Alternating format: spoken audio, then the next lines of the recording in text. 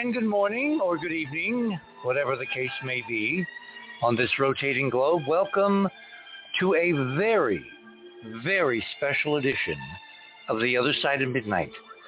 The night when we attempt for the first time that we know of to broadcast hyperdimensional mathematics, geometry, and tones to an interstellar probe that came through our solar system in October of 2017, made a right-hand turn around the sun, and has now been leaving for the last 3 years in the direction of the constellation of Pegasus.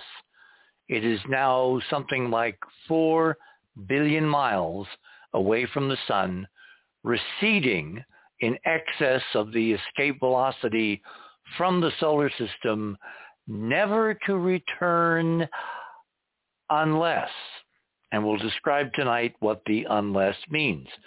Tonight's going to be a very complicated show, so why don't we start off by doing what we usually do, and then we'll get into explanations, and we will obviously, throughout the evening and the morning, we will explain to our worldwide audience, we're in something like 190 plus countries, how you, the audience, are an integral part of this experimental radio transmission to Oumuamua.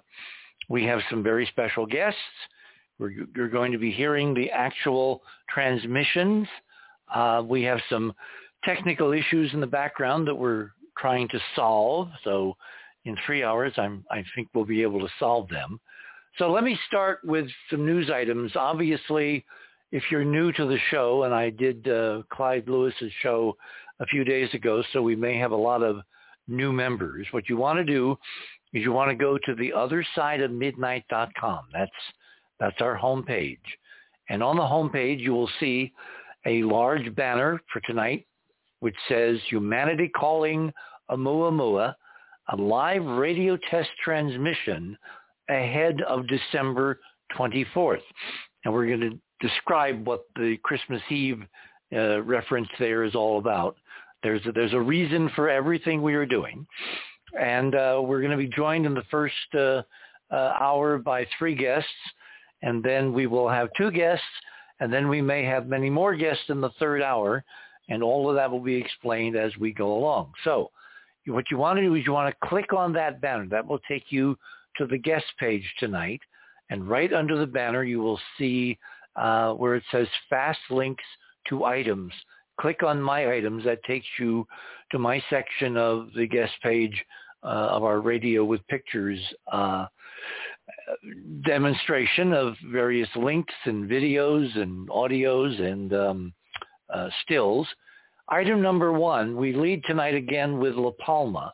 Remember, last week we announced that the amount of lava erupted by this little island, this volcano, on this little island of La Palma, which is in the Canary Islands off the northwest coast of Africa, had exceeded any lava eruptions for the last 500 years.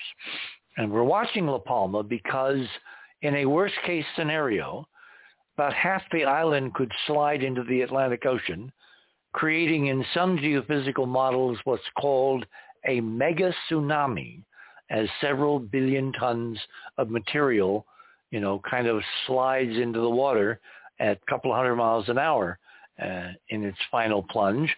That would create a tsunami that would race across the North Atlantic in all directions, eventually reaching the shores of Europe, of Spain, of Africa, of the northeastern coasts of Canada, the United States, the Caribbean islands.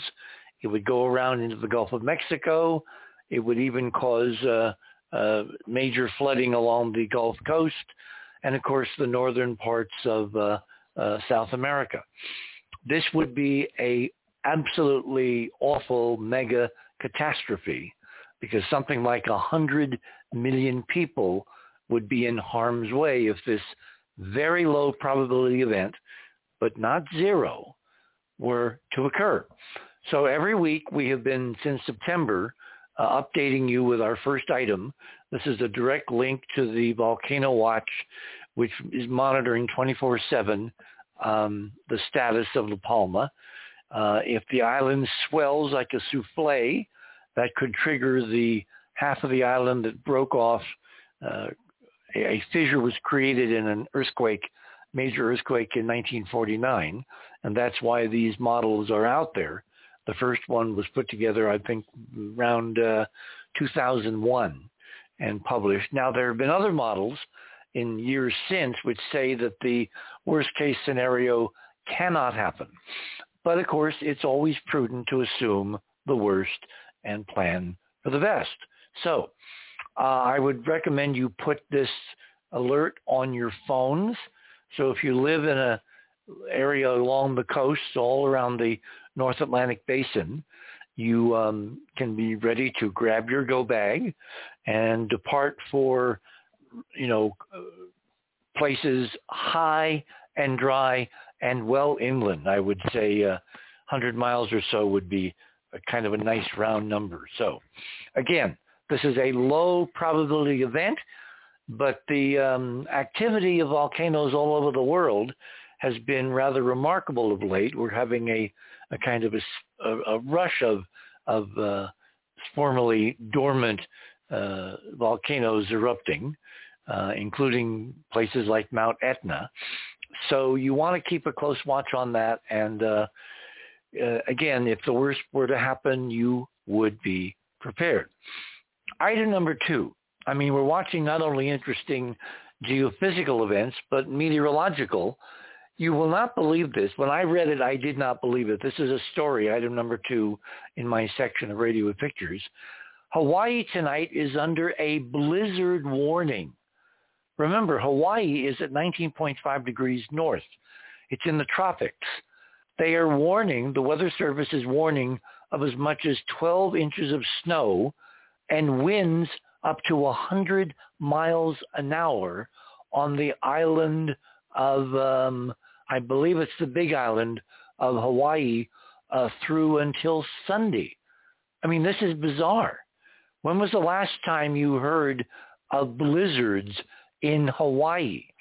Now, it snows often atop Mauna Kea and Mauna Loa. Those are the huge shield volcanoes which, extend up to, 20,000 feet or so above the sea level.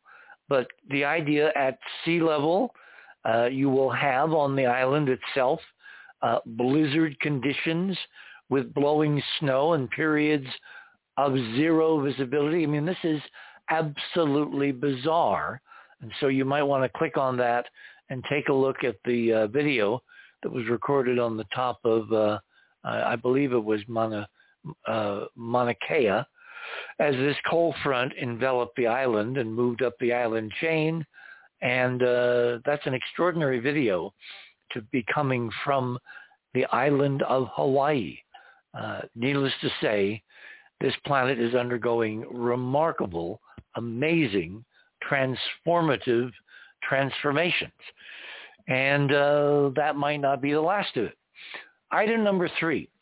As if all of this were not enough, a couple of days ago, the Chinese announced that they are planning to send their little U-2 rover, which, remember, landed as part of the Chang 4 unmanned reconnaissance of the far side of the moon a couple of years ago.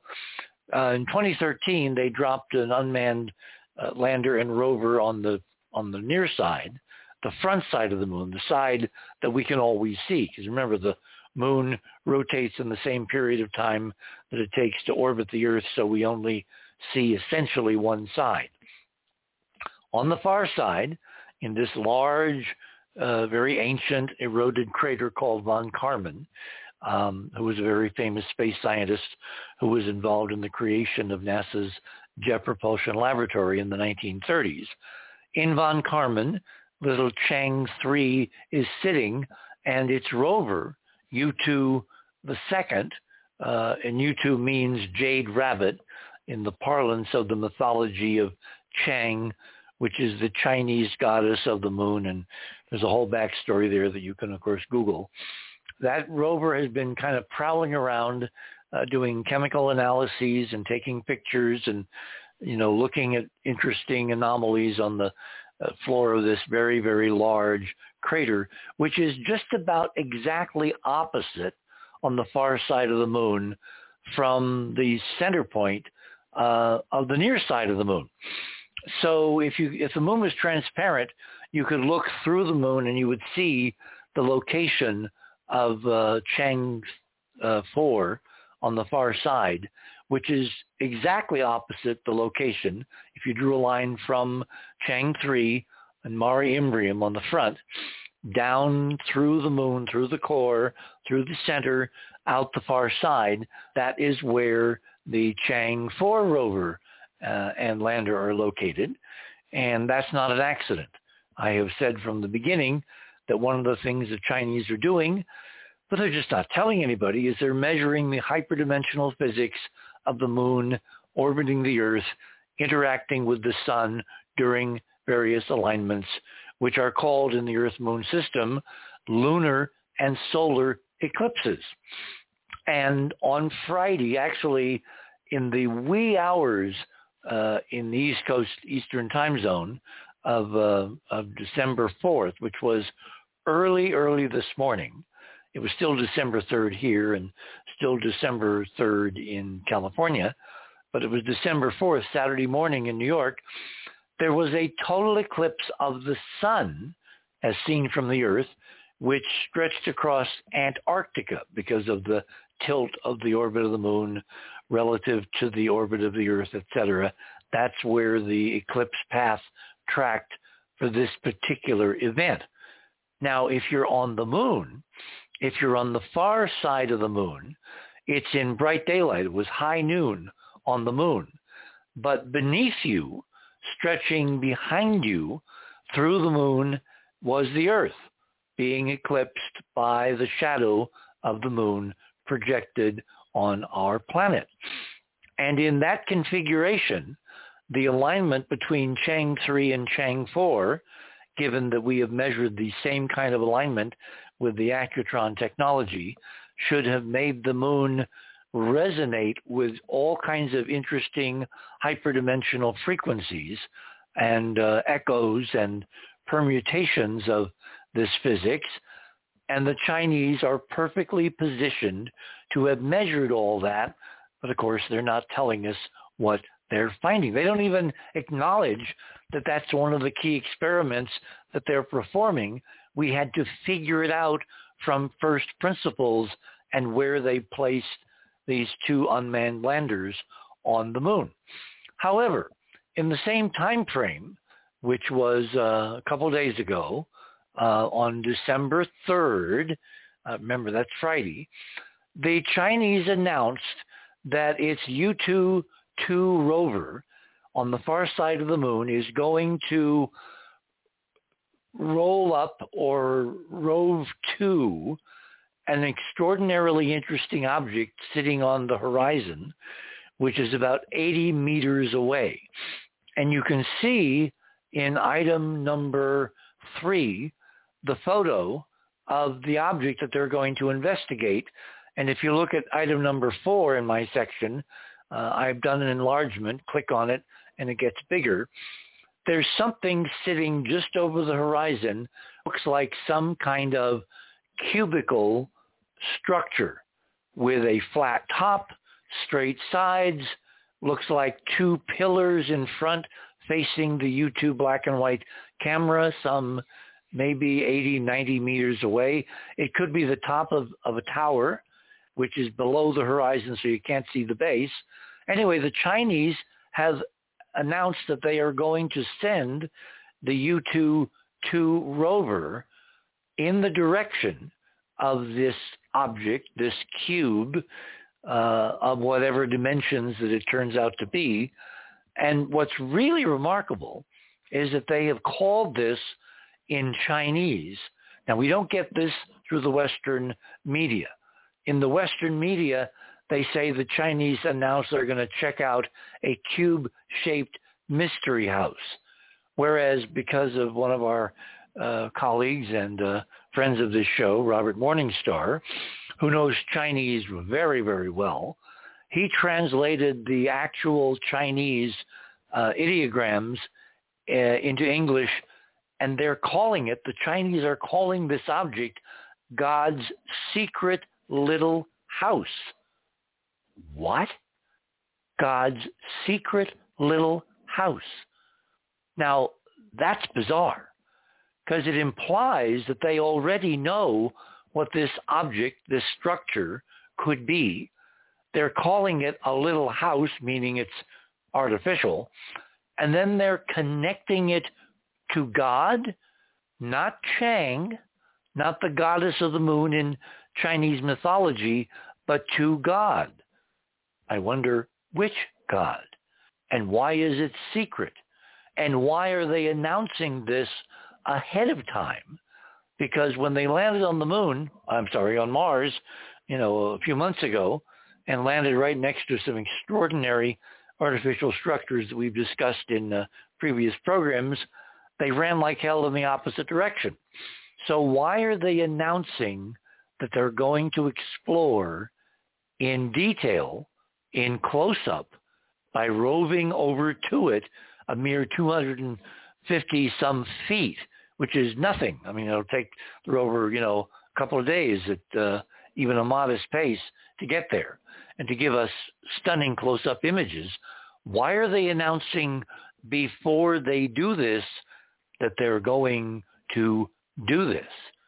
Maybe it's because, according to a lot of celestial portents, alignments, hyperdimensional physics, geometry, this December, from tonight through the next several weeks, through Christmas weekend, the signs, the celestial geometry, the resonant hyperdimensional physics is optimum for some kind of major, and I mean major, paradigm shift.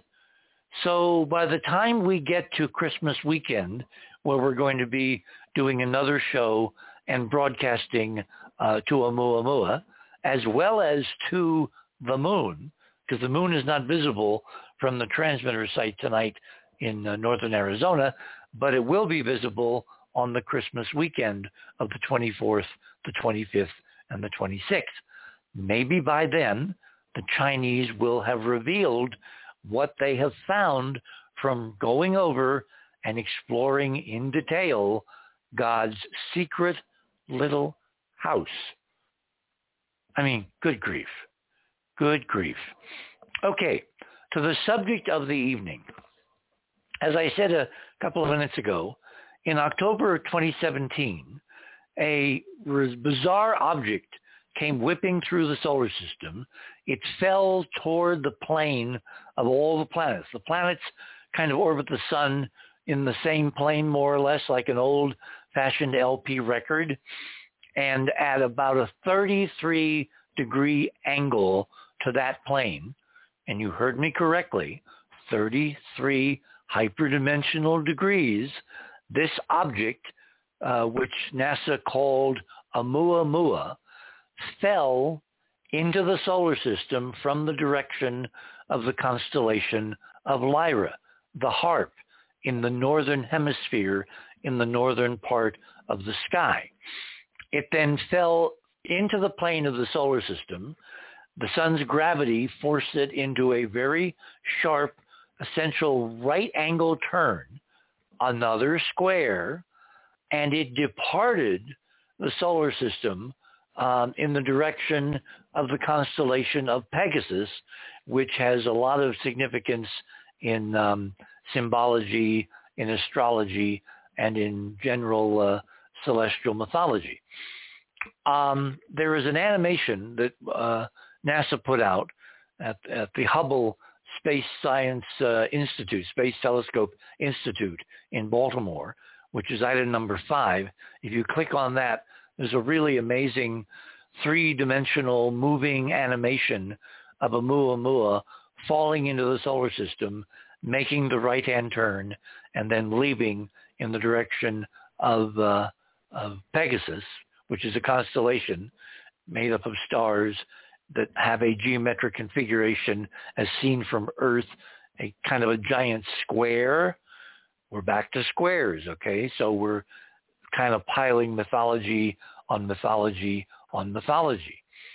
The first time that we discussed, I believe, I went back into our archives and looked this afternoon, the first time that we actually discussed what Oumuamua might have been, and where I presented our model that in fact it could have been an ancient interstellar artificial craft, which was kind of like a time capsule, which was sent many tens of thousands of years ago to rendezvous with this solar system in this time period. The first time we presented my model was on the show, which is listed as item number 6.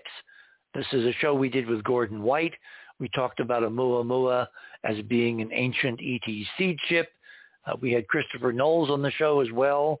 He talked about some of his research relating to the origin constellation of Lyra, in which there is the, rather remarkable parallelogram configuration, as well as a star called Vega. Vega, you may remember, became well known in popular culture because it was featured in Carl Sagan's movie called Contact.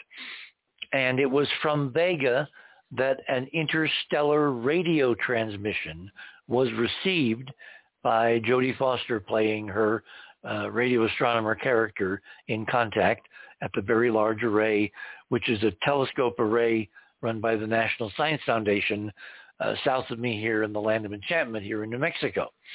Really a remarkable movie. You should see it if you haven't. If you have, you should see it again.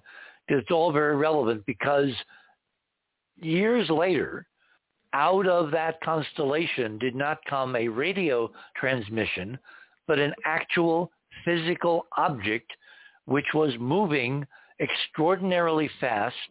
It was known immediately that it was not a member of any distant cometary family. It was thought to for a while to be a comet, but telescopic observations, like every major observatory on the planet, dropped everything they were doing and took a lot of pictures and did a lot of spectroscopy, and there were listening efforts with radio telescopes. It was not a comet because it was never surrounded by a coma of outgassing, or did it form a tail. Now, in 2019, 2020, and again this year, in February of this year, an astronomer at Harvard, Avi Loeb, who used to be the director of the Harvard College Observatory until he resigned, he published a very, to the mainstream, shocking hypothesis, totally independent of our calculations and our analyses. So we got two separate individuals, myself and Dr. Loeb, who have independently, from separate sets of data, come to the same conclusion that Oumuamua had all the characteristics of some kind of intelligently designed interstellar probe, a visitor, a time capsule, a one-time passerby, whatever you want to call it. So that's item number 7 from his interview in Scientific American. Now, one of the things that was so bizarre about Oumuamua, if its orbital celestial mechanics were not in and of themselves anomalous in that they followed hyperdimensional numbers in terms of distance from the sun, closest approach, angle of entry into the solar system, into the equatorial plane of all the planets, et cetera, et cetera.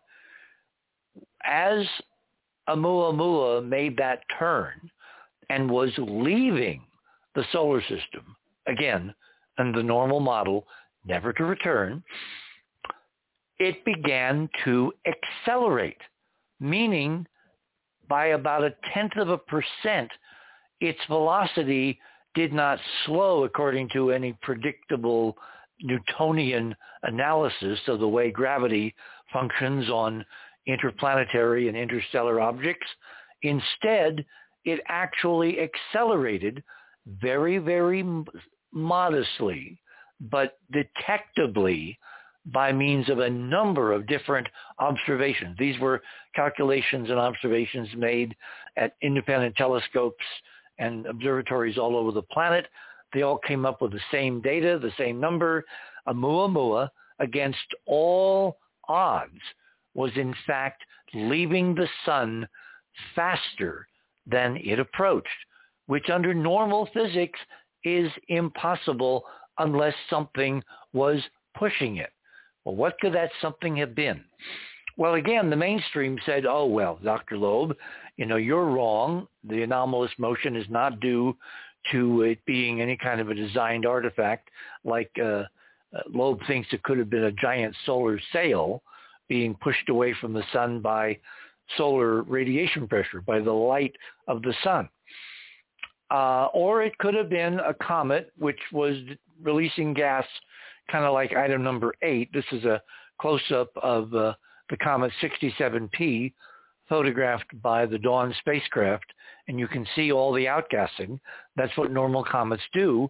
And when they do all that incredible activity, the action-reaction causes them to move anomalously in their orbits because they're basically being jetted around by miniature erupting pockets of gas like water vapor that vaporizes under the sunlight near perihelion, and it moves them. There's an action-reaction, and so they're under some kind of thrust.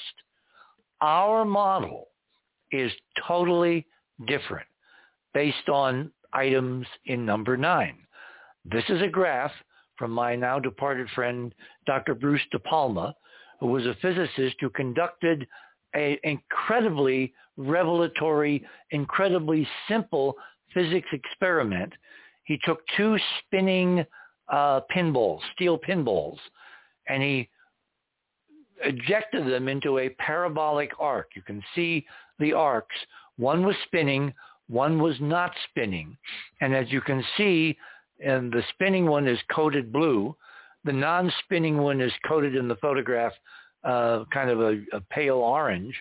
And the spinning object, the spinning ball, accelerated faster, rose higher, and fell faster, as you can see from the graph, than the non-spinning object. That implies that this physics, this hyperdimensional physics that De Palma figured out many, many, many, many years ago, that physics, in fact, is involved in the anomalous motions of Oumuamua, an object that tonight, because of all these characteristics, we are assuming could be something akin to what once was called a Bracewell probe, some kind of robotic messenger, a robotic monitor that came through the solar system and may in fact still be functioning, in which case, just like a certain movie, we tonight are going to communicate with Oumuamua for the first time in its own hyperdimensional code. You're on the other side of midnight. My name is Richard C. Hoagland. We shall return.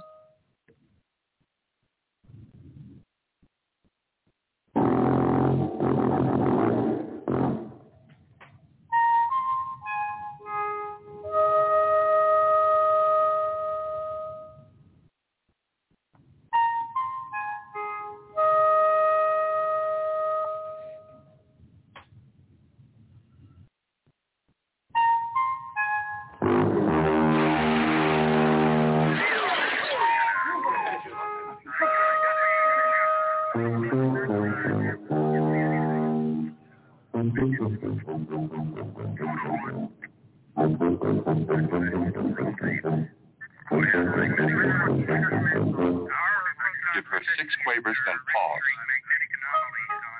She sent us 4 quavers, a group of 5 quavers, a group of 4 semi-quavers. The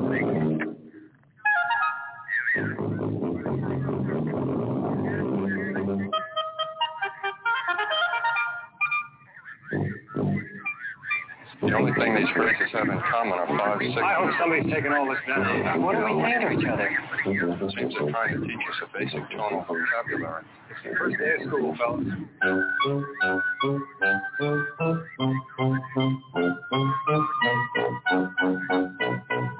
Take everything from the lady. All of our pattern notes.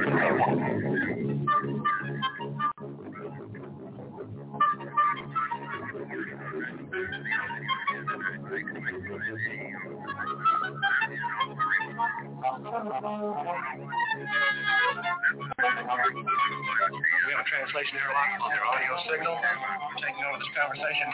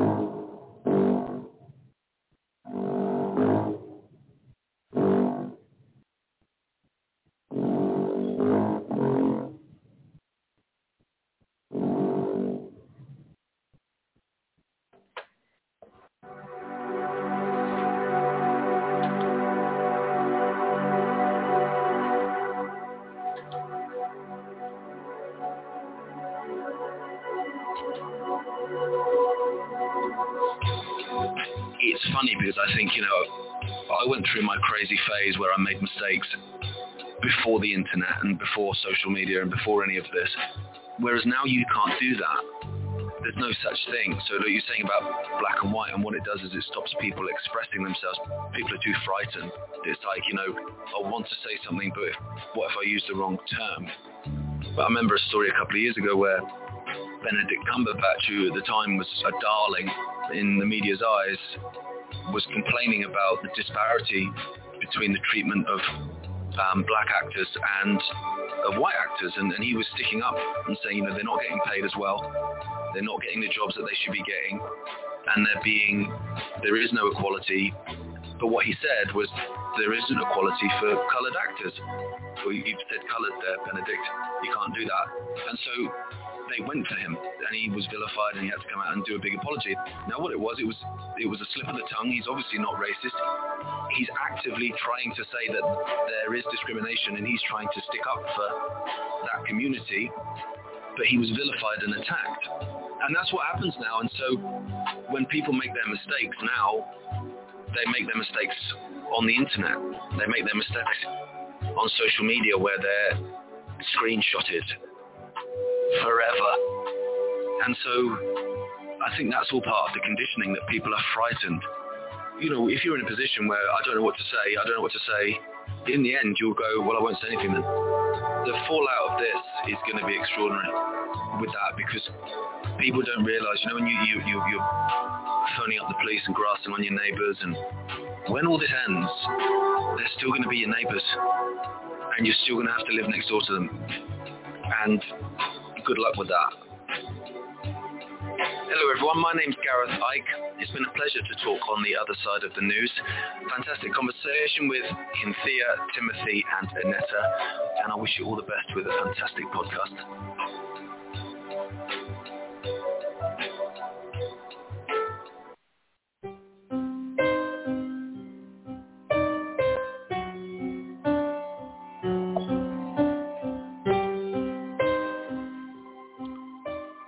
And welcome back, everyone, to this very special edition of The Other Side of Midnight. Things are in a kind of a state of flux. Let me tell you what's going on. In the background, from time to time during the program this evening, you're going to hear not exactly the tones from Close Encounters, but something kind of approximating it. We'll describe what we mean by that in a minute. We have a member of our guest panel tonight with us who can only stay till the top of the hour, so I'm going to go to him first. I'm going to delay bringing on David and Jimmy because we have the rest of the evening with them to describe in great detail what we're doing. But just be aware that in the background, as we're talking, we are sending about a 5-minute sequence over and over and over again, composed of specific tonal frequencies selected because they happen to be the representation of hyperdimensional torsion field geometry and physics, which has been recorded all over the world in our own ancient sites, as well as modern sites, up to and including, oh, wait for this one, the Washington Monument in central Washington, D.C. And wait till you hear what David has actually decoded regarding that and the idea of interstellar communication and the physics. But I want to go to our first guest tonight, Dr. Bruce Solheim. Dr. Solheim is a professor of American history. That's not his only claim to fame, because he also, for the last several decades, has been in conversation with exactly one of the people that we're hoping to talk to out there beginning tonight, i.e. an extraterrestrial. So without further ado, Bruce, welcome back to The Other Side of Midnight. Hey, thank you, Richard. And it's great to be with all these wonderful people, and it's very exciting. Very exciting. Well, I think we're making history because I know there's a lot of kind of on-the-record experiments in communication and listening and transmitting and all that going back, like 100 years. But I think tonight is the first time that anybody has gotten the right language to attempt to be open hailing frequencies and to begin real communication. And as I said, it's based on our own extraordinarily redundant terrestrial ancient history in the dimensions and geometry and placement of extraordinary numbers of ancient sites all over the planet, not the least of which is the structures on the Giza Plateau in Upper Egypt. Now, you have a friend who is, as Michael Hall said the other night, not from here. Give us a thumbnail sketch of how you guys started communicating and what happened when you put to him specifically questions around our central object of the night, this interstellar anomaly, Oumuamua.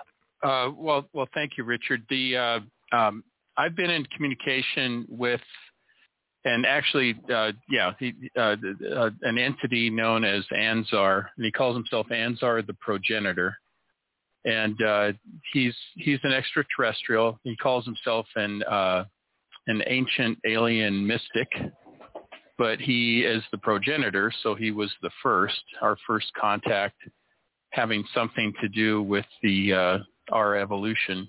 That's what he's been telling me. But I've been in contact with him pretty, consistently, three times, 4 times a week during these spirit walks that I do since, for the last 4 years, 3.5 years.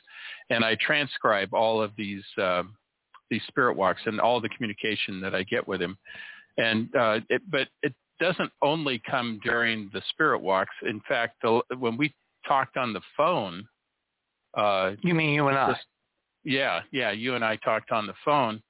It's almost like I get a whisper in my ear, and that's kind of the way it is when I'm on my spirit walk too. So I don't necessarily have to be in a meditative state and on a spirit walk to get information or downloads or whatever, and whatever you want to call it. And the word that came to me while you and I were talking was logarithmic. And it was we weren't talking about that. It just was whispered in my ear. So when I took a walk on December 1st, I asked specifically, to get more specific information. And Anzar, who I've been in communication with, and I've been actually contacted by since I was little, but really just been in communication with him the last 3.5 years, gave me some information. Now, the way it comes in is kind of, it's not his fault. It's not it's the receiver's fault if there's any fault in it. It's not the sender. It's not the transmitter. So I do the best I can to understand what he's telling me. But when I asked him about this project that you have, going on tonight and testing it, and then of course on Christmas Eve about Oumuamua, he told me that these are the words he used. He said it was targeted, monitored. And then he used the word sentinel, which is it's a great word, receiving. And then he used the word logarithmic. And then he used the word base 2. Now, I'm not a mathematician. I'm a historian. But I think mostly when you say, logarithms are usually base 10, right? And base 2 would be more along the lines of like, I think in computer science, binary, right? So if I'm not mistaken. And then he said communication. He said nonlinear. Then he said, he told me information map, which is kind of interesting. Guidance, and then homing signal, which makes a lot of sense compared, based on what you're telling me you guys are trying to do. And, hinting at perhaps it might, Oumuamua might be coming back. Well, one of the things we're going to try to ask it during the Christmas weekend, because we're going to transmit, we won't be on the air, but we're going to transmit on the 24th, which is the center of this hyperdimensional window that we've calculated. And then on Christmas night, we'll have a live show with transmissions. And then on the 26th, we'll have transmissions. Those will be much more complicated and much more comprehensive than the ones we're doing tonight. Tonight is basically just a test to see if the whole system works, and right. And we're going to kind of background the audience into how they can get ready to participate. And the way we want them to participate is if they get signals, if they get a response, and we'll lay out how they can get a response, they will let us know. And if you have thousands of people all over the planet reporting the same thing, it's going to be pretty hard to ignore that kind of groundswell of independent confirmation that something remarkable has happened. Exactly. Yeah. And I'm very excited about what what you guys are doing. I was very honored to be invited to be on tonight. And I wish I could stay longer because I want to see what's gonna see happen. But anyway, that's my part in it, is that I do have this communication, and it's something that I've only recently begun talking about, but it makes perfect sense based on, I've had a very paranormal life since I was a little kid, beginning at age 4, and, paranormal things happening frequently but randomly. And it was really the last 4 years or so that I have been able to manage it in any way. And I'm not going to say control, because I don't assume that I have control of all this. That would be very presumptuous of me. But to say that I have some kind of management system is appropriate. And but and I think we talked about this earlier. I don't necessarily have to be in a spirit walk mode, in a meditative mode, to get information. And it's very helpful to me in my as a writer and as a historian, to get this kind of information. And I use it in my academic life and writing, whether it's fiction or nonfiction, whatever. So some people call it the muse, but I think it's we are tapping into this intelligence, the space intelligence, this hyperdimensional entities that can give us the information that we need, the clues that we need to figure all this out and understand our place and what we're supposed to be doing. And I think you're right on target. Well, that's encouraging. Do you want to describe that one diagram you got in your section of Radio with Pictures again, folks, the way you get to it is you click under tonight's banner at the top of the guest page, click on Bruce's items, and that will take you to to me a very familiar figure. But how does it play against Anzar, your alien or ET friend? Yeah, so it's when you look at it, there's one way of looking at it. It looks like it's a big triangle with an upside down triangle inside of it, or you could look at it as 3 triangles stacked kind of on top of each other. One of them positioned on the top of the other 2 at the base, and this is what it was downloaded to me.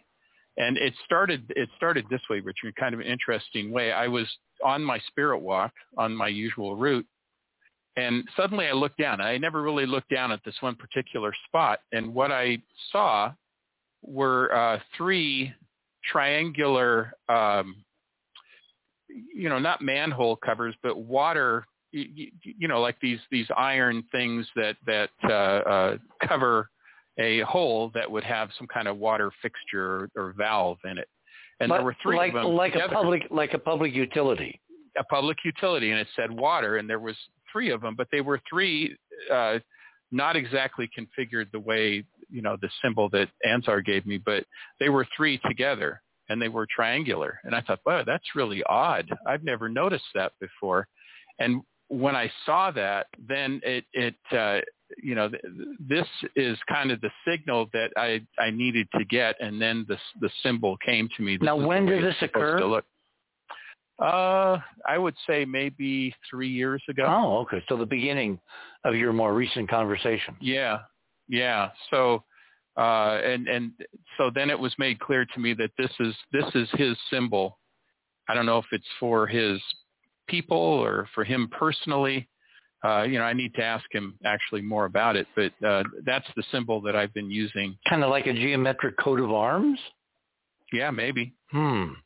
Because when I look at it, I see instantly, our own work reflected. The equilateral triangle, that's what the big one is, in that's a 2D delta, like the Delta variant of the virus. That's a delta. It's the Greek letter, alpha, beta, gamma, delta. All right. But it also is a 2D representation of the 3D figure we've talked about endlessly on this show and in my, writings and research, the tetrahedron, and the tetrahedron in the sphere, and the, relationship of energy and planetary and stellar, processes, et cetera, et cetera. Well, by putting those other triangles inside it, therefore, if you think of it as a kind of an origami figure, you make it out of paper, and then you just fold each of those other triangles toward each other in the back or in the front. You can move it toward you. You wind up creating a 3D figure, which is a tetrahedron. So your guy's symbol is the symbol of the physics of the universe that we figured out totally independently. And I find that very, very reassuring, because it's independent information coming to us from a very unusual source saying we're on the right track. Yeah, I'd say it is at the very least a synchronicity. And it's the heart of our communications tonight. Okay, let me, while we still got you, let me introduce David and Jimmy. David Sarita, of course, is our citizen scientist who is one of the mainstays of tonight's experiment. I've known David for several years. He was on the show earlier, a couple, 3 years ago. I unfortunately was ill, so someone else actually took the hosting chair. He has kind of decided at an early age to guide his education into all kinds of interdisciplinary areas, like world religions and meditation, philosophy, science, kind of, out there, fringe science, some would call it, physics, photography, screenwriting, art, film, music, consciousness, UFOs, crop circles, history, mainstream history, sacred sites, transpersonal psychology, yoga, and I could go on. And of course, his full bio is there on the other side of midnight. So, David, welcome back. You've been, this is your second time in like a week, and this is pretty interesting tonight. Yeah, and Richard, you and I go way back to the Art Bell days because I was a regular in Art Bell, but after you started, and that's where I learned about you, and you were my favorite guest on Art Bell, and how your mind for me is the only one as a host and co-investigator that can really take this to a supreme level.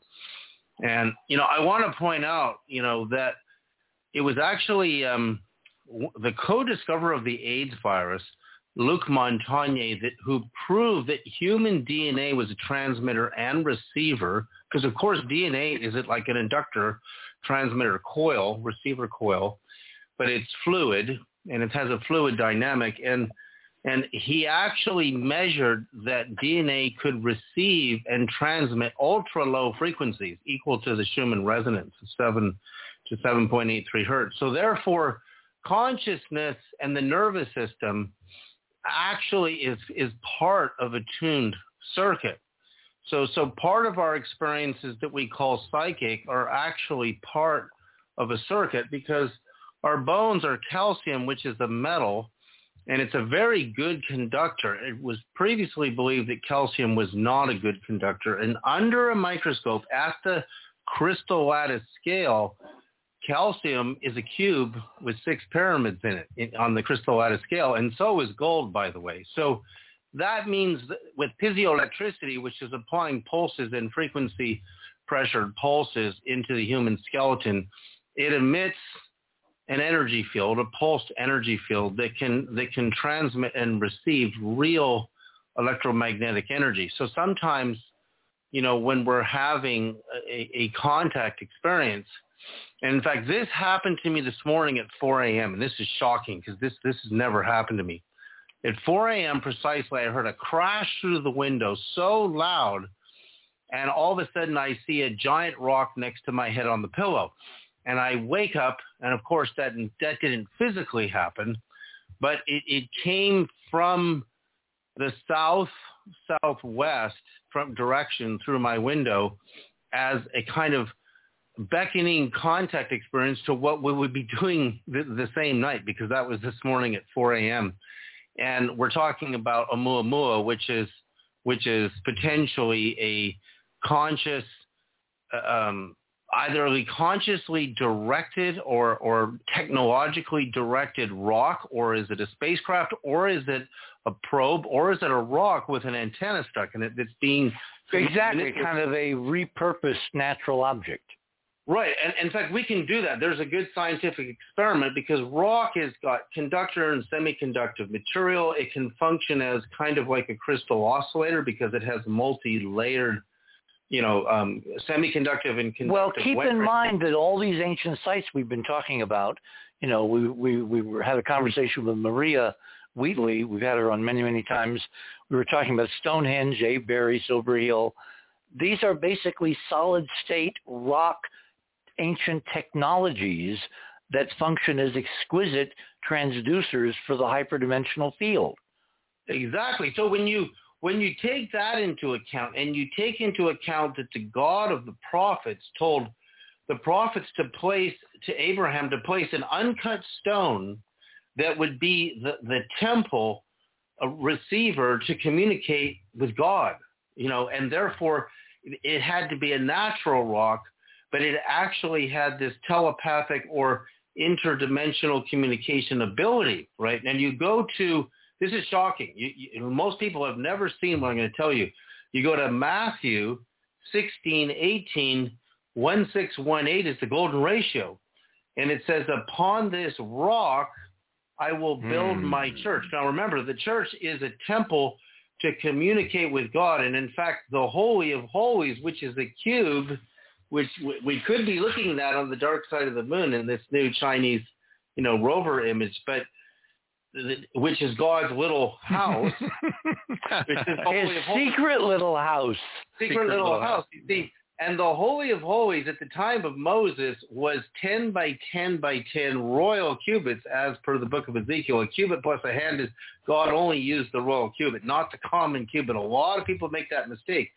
But then when you look at the Queen's Chamber in the Great Pyramid, it's the same measurement as Moses' Holy of Holies, 10 by 10 by 10 royal cubits. And then you come to the time of Solomon in God's little house, multiplies by an octave, which is times 2.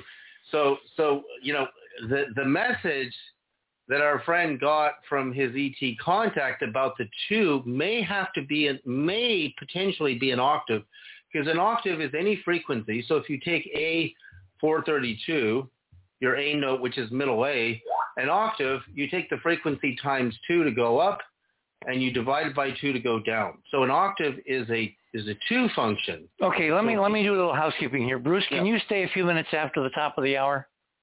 Yes, I can. And excellent. I had a question for you guys just real quick before, because this is fascinating, and I just wanted to ask you guys who have all this scientific knowledge. Another thing Anzar tells me all the time is to remember to be the light. To be the light. That's what he tells me, and it is true that our DNA does emit. Oh, of course, your whole body, the infrared heat coming off of your chest, which if you take night vision binoculars in the middle of the night and get close to somebody, it'll blind you. Yeah, but there's also a phenomenon called bioluminescence. So we literally do emit biophotons. Okay, let me bring Jimmy in here before the top of the hour here. Jimmy is our chief radio engineer tonight. He's been involved in amateur radio since childhood, has a passion for building things, including antenna arrays, and he built the arrays that we're using tonight, his transmitters, his antennas, to transmit the first hyperdimensional codes that we know of. I mean, the deep state could have been doing this all along, but they're not telling us if they are. So this is the first public hyperdimensional communication to open hailing frequencies with whatever could be piloting this extraordinarily weird object. We'll talk about how weird it is in the next segment of the program. So let me bring Jimmy on. Jimmy, what are we doing right now? Good evening, everyone, and thank you, Richard, for having me on the show. So we are currently the antenna arrays that are not too far from me are directed towards Oumuamua as we speak. It's towards the constellation of Pegasus. And there's a live camera on top of the antenna array, which allows us to have a live view of the sky and what's happening in the sky. And I have around me 5 computer screen, a lot of very sophisticated and expensive equipment, high-tech equipment.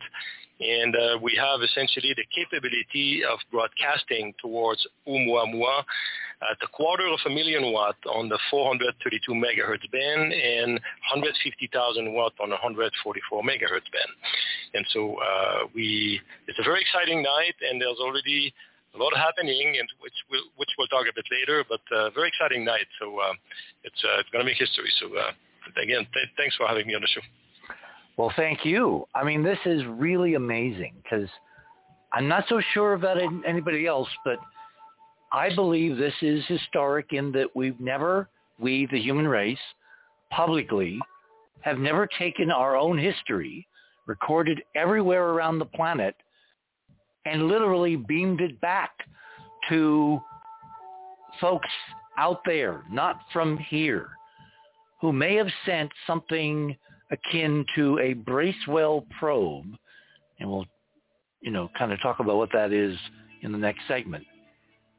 But this is the beginning tonight of a series of transmissions that will be enlarged in complexity, in depth, in subject matter, in the conveyance of who we are, in the language, the universal language of the hyperdimensional realities themselves. And who knows? Answers could come, as you're going to hear, in many, many forms. You're on the other side of midnight. My name is Richard C. Hoagland. We shall return.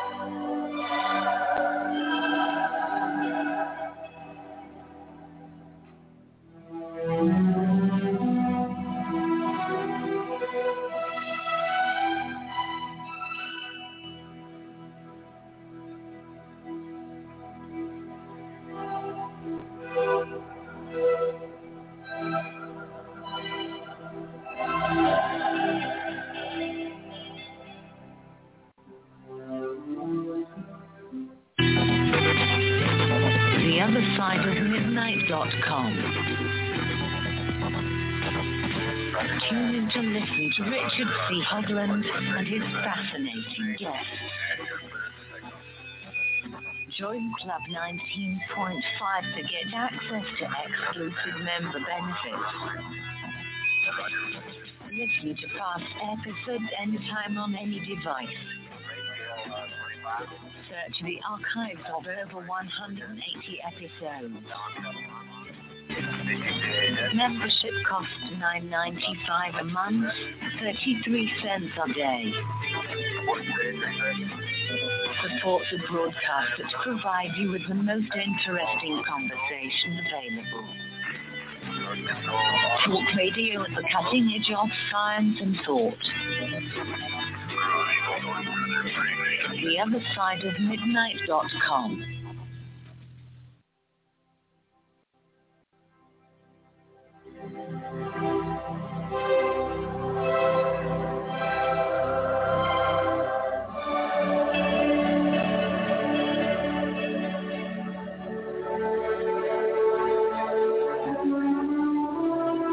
And welcome back, everyone, to the other side of midnight for this Saturday evening, December 4th, just hours after a total solar eclipse seen over the Antarctic ice sheets at the southern part of our planet. And almost 4 billion miles out there, there's a little object that's a few hundred feet long, as near as we can tell, and maybe 20, 30, 40 feet wide. It's about 10 times longer than it is wide. The dimensions are not well known because it only appeared in telescopes, even at its closest approach to the Earth, as a tiny point of light. As a friend of mine used to say, a twink. And all the information that we know about Oumuamua has come from resolving the light curve, the fluctuations of that point of light, and putting it into a computer model that kind of satisfies the complex light variations that we, meaning the observatories all over the world, recorded back in 2017 and somewhat into 2018 before it faded in visibility. It's now something like optical magnitude 36 on the logarithmic magnitude scale of astronomers. So nobody is seeing it. Nobody is tracking it. Nobody is hearing it. There was an effort in the fall of 2017 to listen. The Breakthrough Listening Project, funded by a Russian oligarch named Yuli Milner, funded renting the Green Bank Radio Observatory for about a week, and listening to see if they could hear anything on a multitude of frequencies, and they heard nothing. But I don't believe they tried transmitting like we're doing tonight. I'll tell you what, let me bring my guest back. David, I think you have available the total range of the transmissions that Jimmy is sending every few minutes. The entire file is, I think, about 5 minutes. Is that right, Jimmy? Correct. That's correct. Okay. And we're I have sending it queued up here. and hang on, we're sending it again and again and again.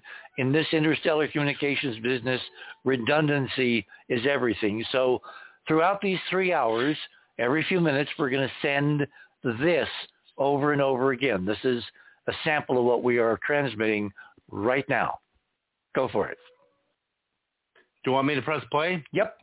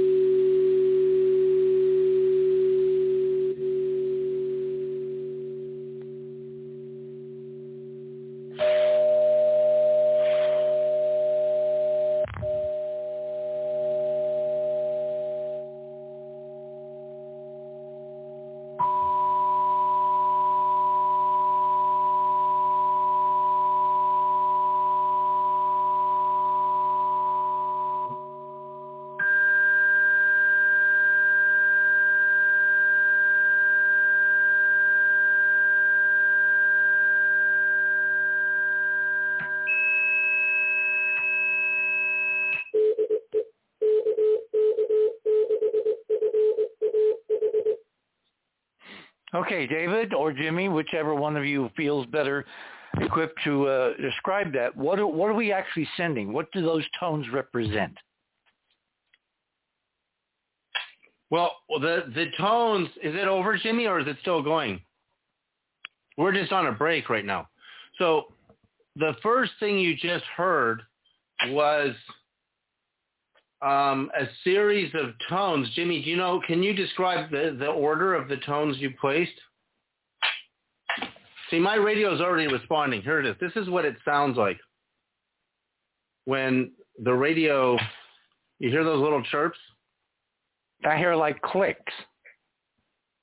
Well, they're like little chirps. And what happens, my radio is tuned to 144.1 megahertz, which was the transmission. Frequency mode. And the carrier waves. So the carrier wave was 144.1, right? And it's already responding, but I'm going to turn it off just so it doesn't interfere with us. Yeah, we need to describe for folks, starting at A, B, C. Okay, so what we're sending them, it's just like that track you played from Close Encounters of the Third Kind. The language of the universe isn't a human dialect.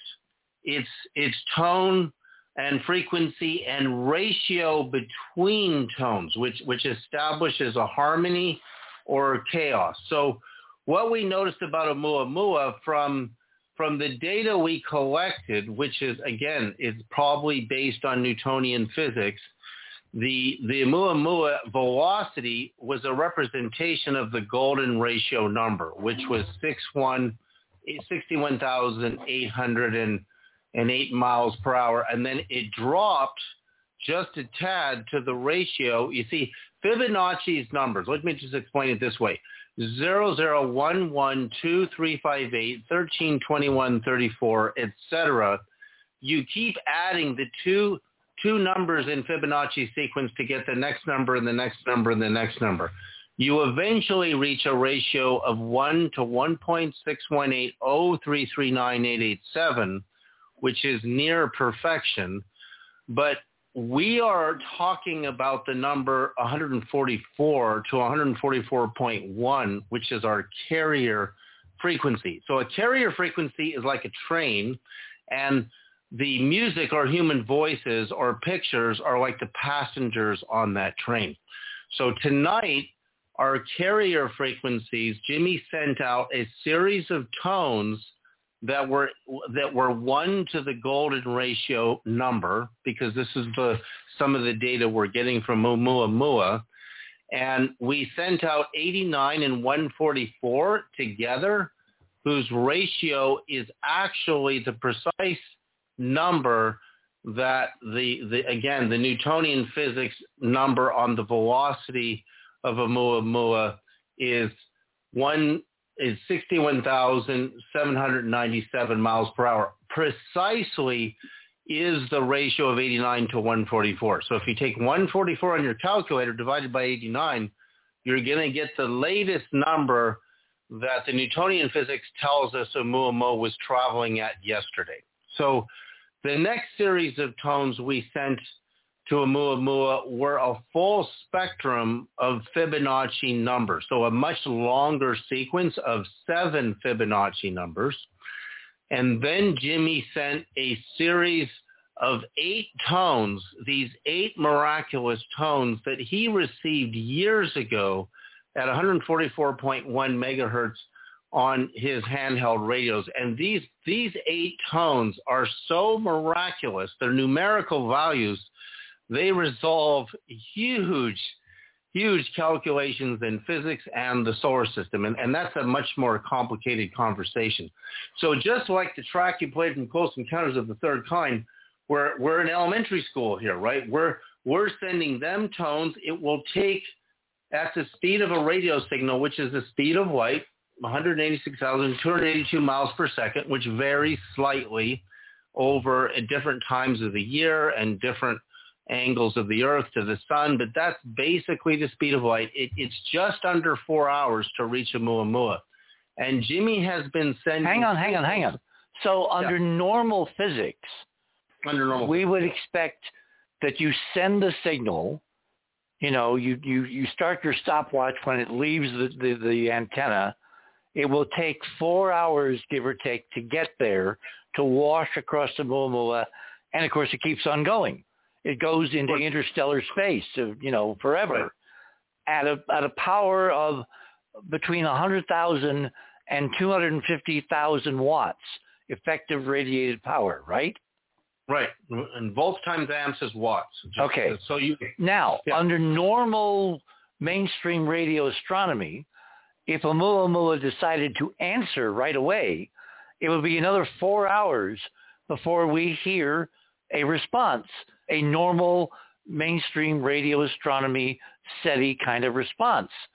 But you have discovered in doing other communications experiments having nothing to do with Oumuamua, that when you send a signal in these fundamental frequencies, 432, 144.1, etc., you get a response on a handheld radio almost immediately. Yeah, and what's amazing about that, Richard, is we've measured on these radios with a tri-field meter in radio frequency mode, sensitive up to 8 gigahertz, no activity when these little chirps are coming back at us. Now, I want to point out that both Nikola Tesla and Guglielmo Marconi discovered the exact same thing. I'm just discovering this now, what they called extraterrestrial interference patterns disturbances.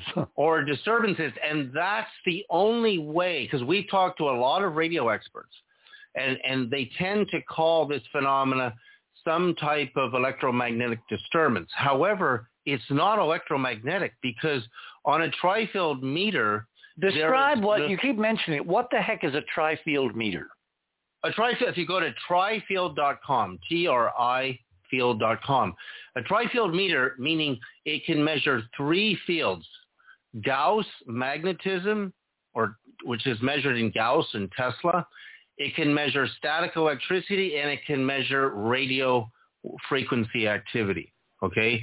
And in radio frequency activity on the tri-field meter, it's measuring watts per meter squared. Now, if I hold my tri-field up to my handheld Baofeng radio and I press the call button on my right hand, on my left hand, several feet away, the meter will go to maximum, because my entire skeleton, being conductive, and the semiconductive sodium in my blood is going to react to the radio frequencies, and therefore you become in essence a resonant antenna. You become a resonant antenna. Exactly, and that may explain the faster than light phenomenon, because it was proven by Fritz Albert Popp, the German biophysicist, that our living light photons emitting off of our body travel faster than light. No, wait. This is very complicated, and the audience has all different levels of understanding. Let me see if because this kind of hooks in with some of my torsion field measurements. You are holding an electromagnetic device, one half of a, what do you call, I'm blanking here, walkie-talkie system, right? It's like a walkie-talkie system, but exactly. Okay. And it's got an antenna. And when it's got a little stubby antenna, and when you press the key, it either will transmit or you can move it to receive, right? Well, when you let the call button go, it receives. Okay. So when you're pressing the button, you are transmitting through that radio on a certain frequency, right? Whatever audio is going through the microphone transmits. So if Jimmy is transmitting on his antenna in Arizona at 432 megahertz, and my radio's at 432 megahertz, and you guys are several hundred miles apart. Yeah, it doesn't matter, because we're in synchronicity. So if we're both transmitting 432 megahertz at the same time, we're both part of the signal, which means that there's 1 million people on the planet doing this at the same time. We're all part of the transmission, because we're all at the same frequency. And I'll give you an example. So in the 1970s, you're driving down the countryside, and you got this huge antenna sticking out of your car. Remember the big antennas? Now that is a monopole antenna, which means it's only receiving or transmitting. But our AM and FM antennas were just receiving at the frequency of the radio station, and the antenna is trying to be in harmony with that signal, which means the entire car envelops the passengers in that frequency reception. And that's one of the things that everybody misses with radio. Because our nervous system is electrical, because we've got salt and sodium in our blood, which are crystals, and that our skeleton is metallic. Calcium is a metal, therefore it's a conductor, therefore it's an antenna. We become part of the circuit because we're enveloped in it. And I've measured this. I have a video up on your site right now of me actually showing people this, where I'm holding my radio in my right hand, and I can measure the signal with the tri-field in RF mode, radio frequency mode, off the left hand. So that may or may not explain the faster than light component, but there's another function. No, there's a huge part in the middle we're missing. Okay. You're saying that if you send out an electromagnetic signal at the speed of light, under normal conditions, it will take 4 hours to get a signal back from Oumuamua. Signal to Oumuamua is just under 4 hours right now. Yeah, and then it will take 4 hours to come back if it's EM. Yeah, that's 8 hours. Yeah, that's 8 hours. So it's an additional 4 hours. Okay. However, if whoever is occupying this interstellar artifact transmits on a totally different part of the spectrum, which has nothing to do with electromagnetism, but in fact is the torsion field, the ether itself, that velocity is so much higher than light speed that it's essentially instantaneous. Hang on. I'm getting to what I'm trying to understand, because frankly, you've lost me. And if you lose me, you lost everybody, because I think I know more than a lot of people about how this might work. If the signal coming back is not EM at all, not radio, not antennas, not radio frequencies, nothing like physics is familiar with, but in fact it is a hyperdimensional torsion field signal, the only detector that can pick that up easily is a living life form like you.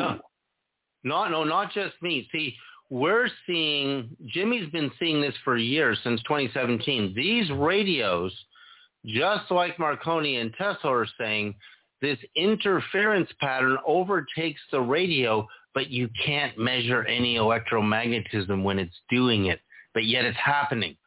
So somehow, not only are they interacting with an organism, which is consciousness interfaced with our organism, these radios are responding with these little chirps. And when we spectral analyze the audio of these chirps, they may all sound the same, but they're not. They're numbers. They're different frequencies in every single chirp. So the chirps are basically coded. They're coded as numerical value frequencies. And then when you look at the numbers in the frequency pattern, it's just like that scene in Close Encounters of the Third Kind, my favorite movie that you played during the commercial break. It's like we're going back and forth, and we're sending each other tones and numbers as numbers and tones. And what we study is what those tones and numbers in that dialogue mean. And they really mean something. Gentlemen, I have just two questions, or one observation and one question, if I might. This is Bruce. Yeah, Bruce, go ahead. Yeah, so you said 8 tones, right? Yeah, Jimmy got, this was years ago. He's transmitting 8 tones? No, Jimmy receives these 8 tones, and then he spectral analyzed the chirps, wrote down the 8 tones as numerical values. He put them on a graph. It took him years to figure out what they meant, years, and I helped him with it. In the beginning, the 8 tones lined up pretty perfectly, 6 of them with black keys on your piano and 2 of them with the white keys. Right. But then they were some of the numbers were very close to those piano keys, but slightly off. But then doing a bunch of mathematics, Jimmy determined, with my help, exactly what those 8 numbers meant. And it's mind-blowing. Like, we'd be here all night going through the 8 tones and telling you what they meant. That was one of the first messages in the chirps that Jimmy got. But then we started doing more tests, and we found that the chirps coming back, you get a whole bunch of other numbers. So it's like, again, language is tonal, which is frequency. So if I say the word boogie boogie man, and I spectroanalyze that, every one of my tones in boogie boogie man is a bunch of numbers, right? But that's human language and human word. But word establishes itself in the ancient world, like in the ancient Greek, logos, which is a very mysterious word. Logos, like, for example, John 1, in the beginning was the Logos, and the Logos was with God, and the Logos was God. Got converted to Latin and English as no longer Logos, just Word. In the beginning was the Word, and the Word was with God, and the Word was God. Well, wait a second. Let's go back to the Greek, because Logos in Greek mathematics is a perfect harmonic ratio built on a series of tones in perfect harmony with each other.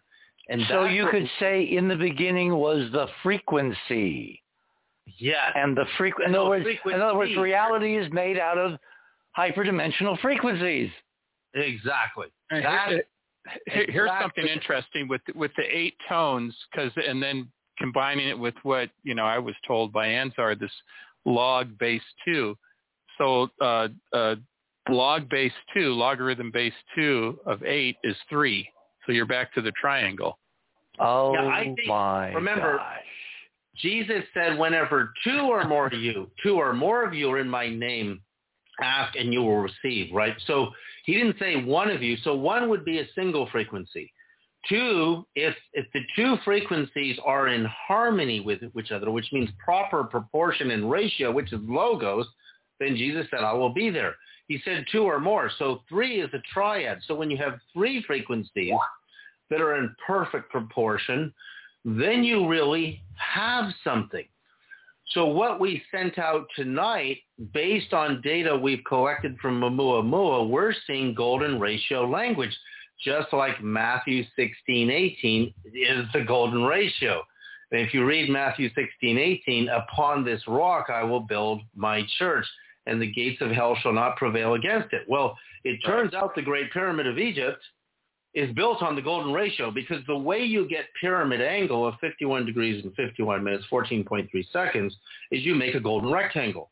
So your short side times 1.618033987 is your long side, and you cut a line in the middle of your rectangle, and from your corners you make a pyramid. That slope angle is based on the golden rectangle is 51 degrees, 51 minutes, 14.3 seconds. So going back to Matthew 16:18, 1618, it turns out St. Peter's Basilica, most people don't know this, is 448.1 feet. And the Great Pyramid today... High, you mean? Tall. Exactly the same height. Now, this is without the apex, without the pyramid today, without the apex, because when the pyramid is finished, it's 480.69 feet according to Le Mesurier's math. Now watch this. In front of St. Peter's is an Egyptian obelisk, and as a monopole antenna powered by the Earth's Schumann resonance, it puts out an A note. It's actually an A note, but it's A444 instead of A440 or A432. Now watch what happens.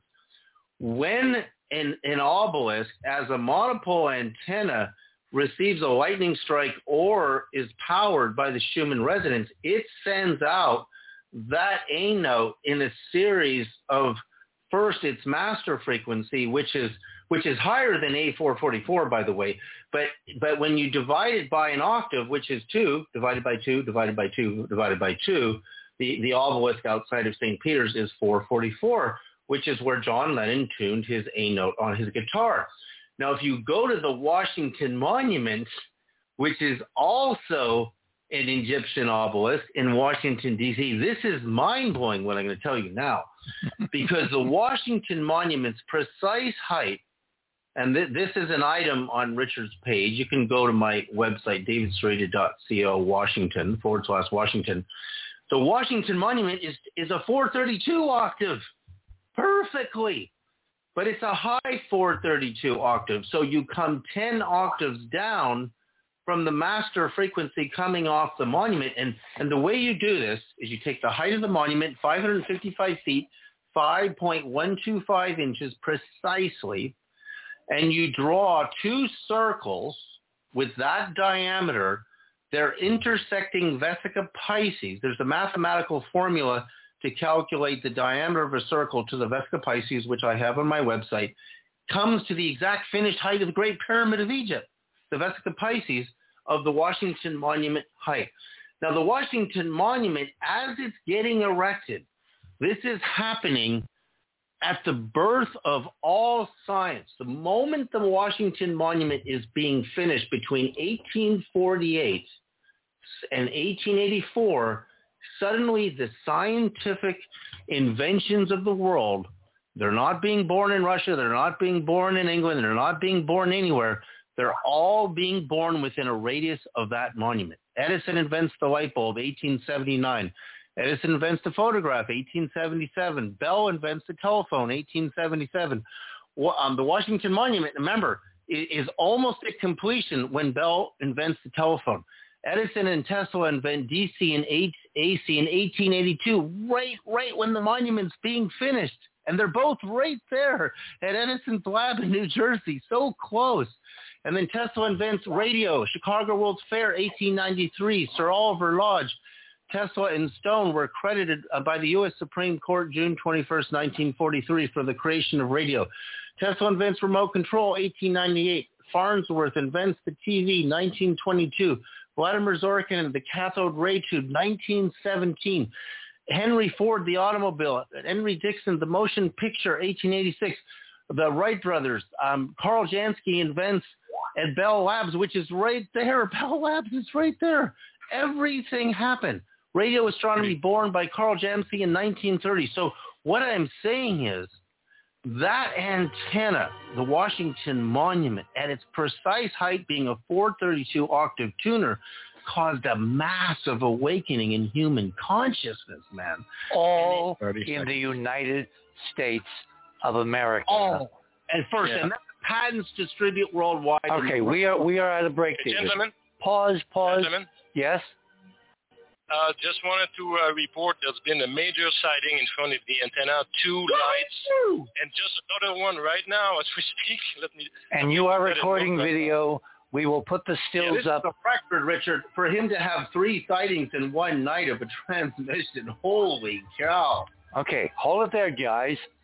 You're on the other side of midnight. My guests this morning are describing in real time our transmission experiment on this night of December 4th, 2021, to Oumuamua, and the reception appears to be coming back at a rate which is exceeding what one would think of as the normal speed of light. In other words, we're definitely in hyperdimensional terrain. You're on the other side of midnight. My name is Richard C. Hoagland. If you touch that dial now, you'll never forgive yourself. We shall return.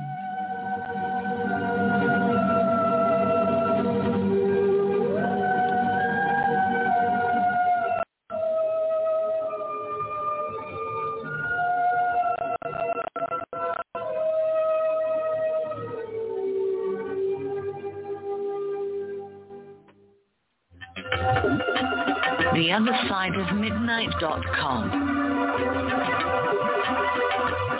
Tune in to listen to Richard C. Hogland and his fascinating guests. Support the broadcast and don't miss another groundbreaking conversation. Join Club 19.5 to get access to exclusive member benefits. Listen to past episodes anytime on any device. Search the archives of over 180 episodes. Membership costs $9.95 a month, 33 cents a day. Talk radio at the cutting edge of science and thought. TheOtherSideOfMidnight.com.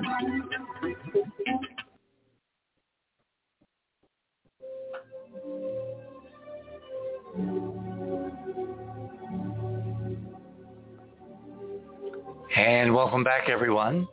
Saturday night, December 4th, 2021. My guests this morning are David Sarita, Dr. Bruce Solheim, who's a professor of American history at a small college in Southern California, Jimmy Blanchette, who is a radio engineer, who is master engineer of our experimental communications tonight, with 2 major antenna systems broadcasting hundreds of thousands of watts in the direction of Oumuamua. But as you may have heard or gathered from the early parts of the program, we're getting responses that obviously are totally beyond electromagnetic radiation or mainstream physics. So let me go to Bruce now. Bruce, I think you had a question you wanted to ask the guys, right? Yeah, it was an observation. And I have to, after I say this, I have to leave, unfortunately, but I do. I just wanted to mention that, the image on the moon that you showed that the Chinese are going to explore, to me, it looks like the Arc de Triomphe. Oh, my. It looks like an arch, a giant arch to me. And that's interesting because, Jimmy, if I'm not mistaken, you're a native French speaker? That's correct. I'm from Quebec, Canada. Ah, French Canadian. Okay. Canada. French Canadian. Yeah.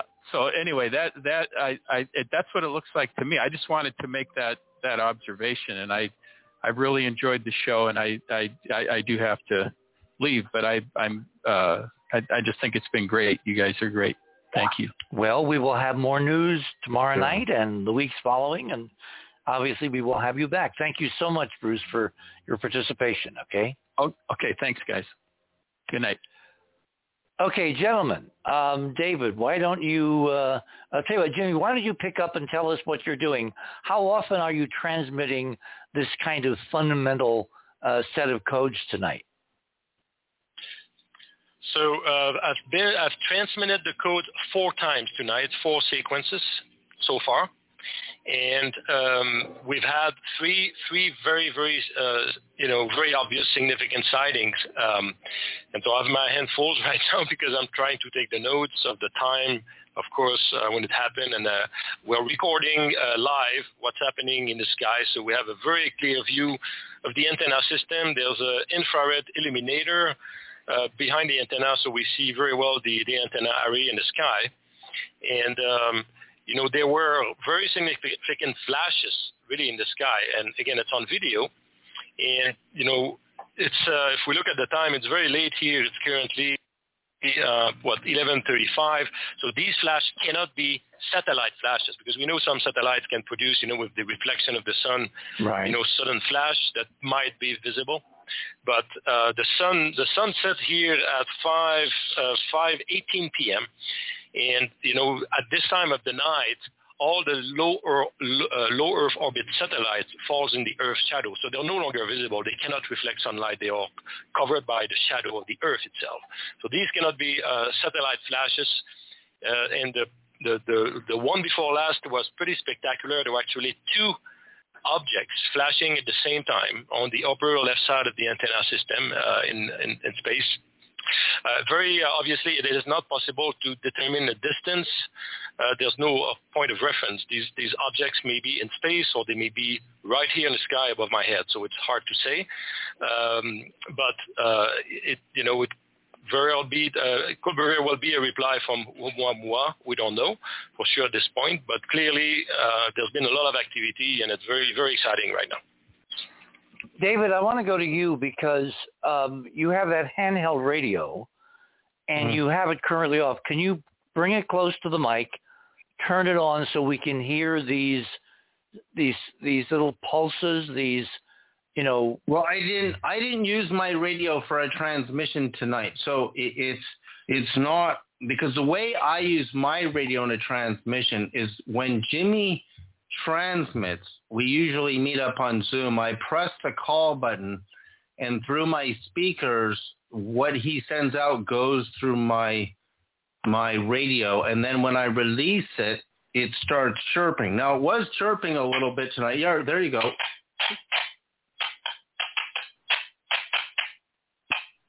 You hear that? Yes. That's it. And it just started when I was just, look, it's going crazy, actually. Now, are you recording these so we could use them with a spectrum analyzer to see the individual frequencies that are coded in these little blips?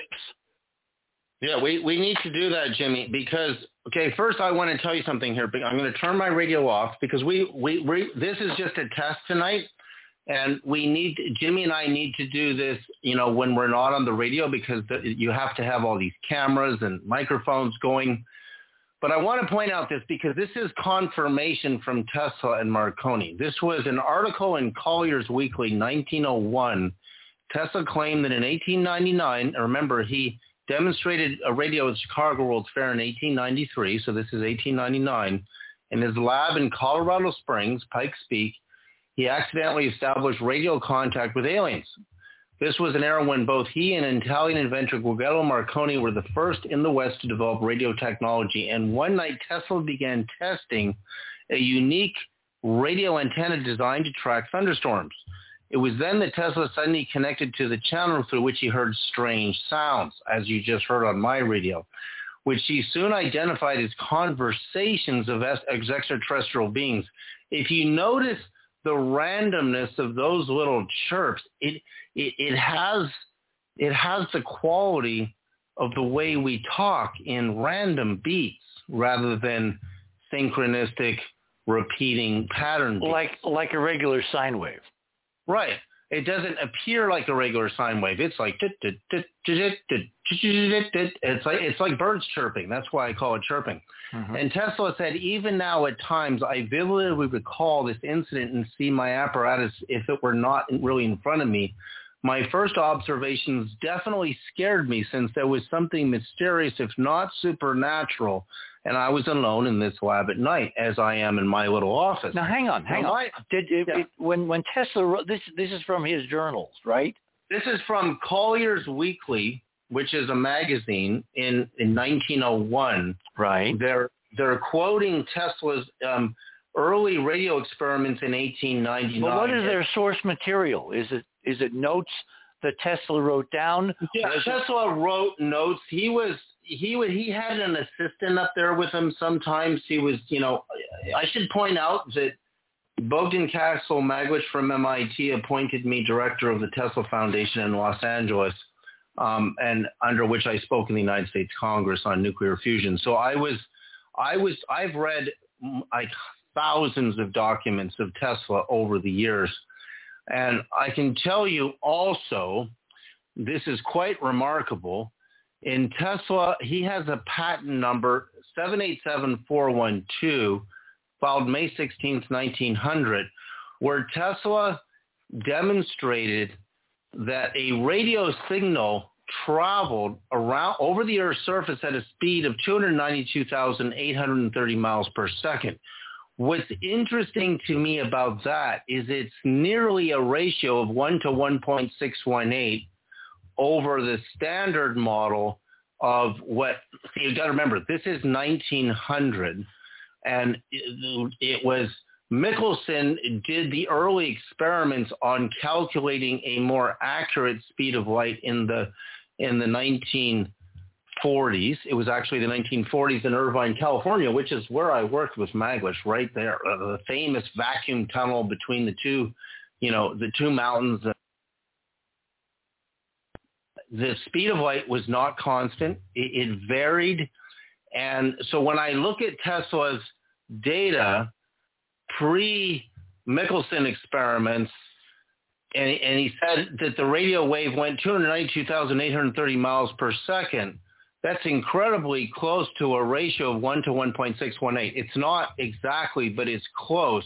And the reason I think that's significant in proportion to what we're doing tonight, because we're sending signals that are a ratio of 1 to 1.618.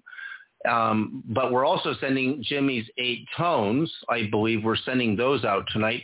Jimmy has sent out the tones on 2 carrier waves, 144.1 megahertz and 432 megahertz separately in 2 different tests. And I want to point out that I've been working with Jimmy for, the 2/3 of a year now, and you don't get these light flashes in front of the antenna. We've never had 3 in one night, ever, ever, ever. So this is a huge, it's not to be taken lightly. Okay, so Jimmy, have you been able to take stills, frames from your video and send them to Cynthia to be posted in your section of Radio with Pictures? Yeah, I had the time to do it for the first sighting. I sent it to her, and I did also a close-up or a zoom-in. And also I forwarded the link of the video itself with the time exactly where sighting occurs. So that was the first one. The other ones I've not had time to process because obviously I'm in the middle of transmissions and focusing on the screen so I can see if there's something happening. These sightings are very subtle, very fast, and I need to stay very focused to see what's happening as much as possible. But yeah, so I sent it to her. Hopefully she had time to put it on your website. But all the other videos, I have that recorded here, and I will obviously do the processing afterward. Okay. Now, another interesting thing I want to point out is the work of Nathan Stubblefield in the early days of radio. Stubblefield was able to send radio signals station to station through the Earth's crust. And he did this incredibly accurately.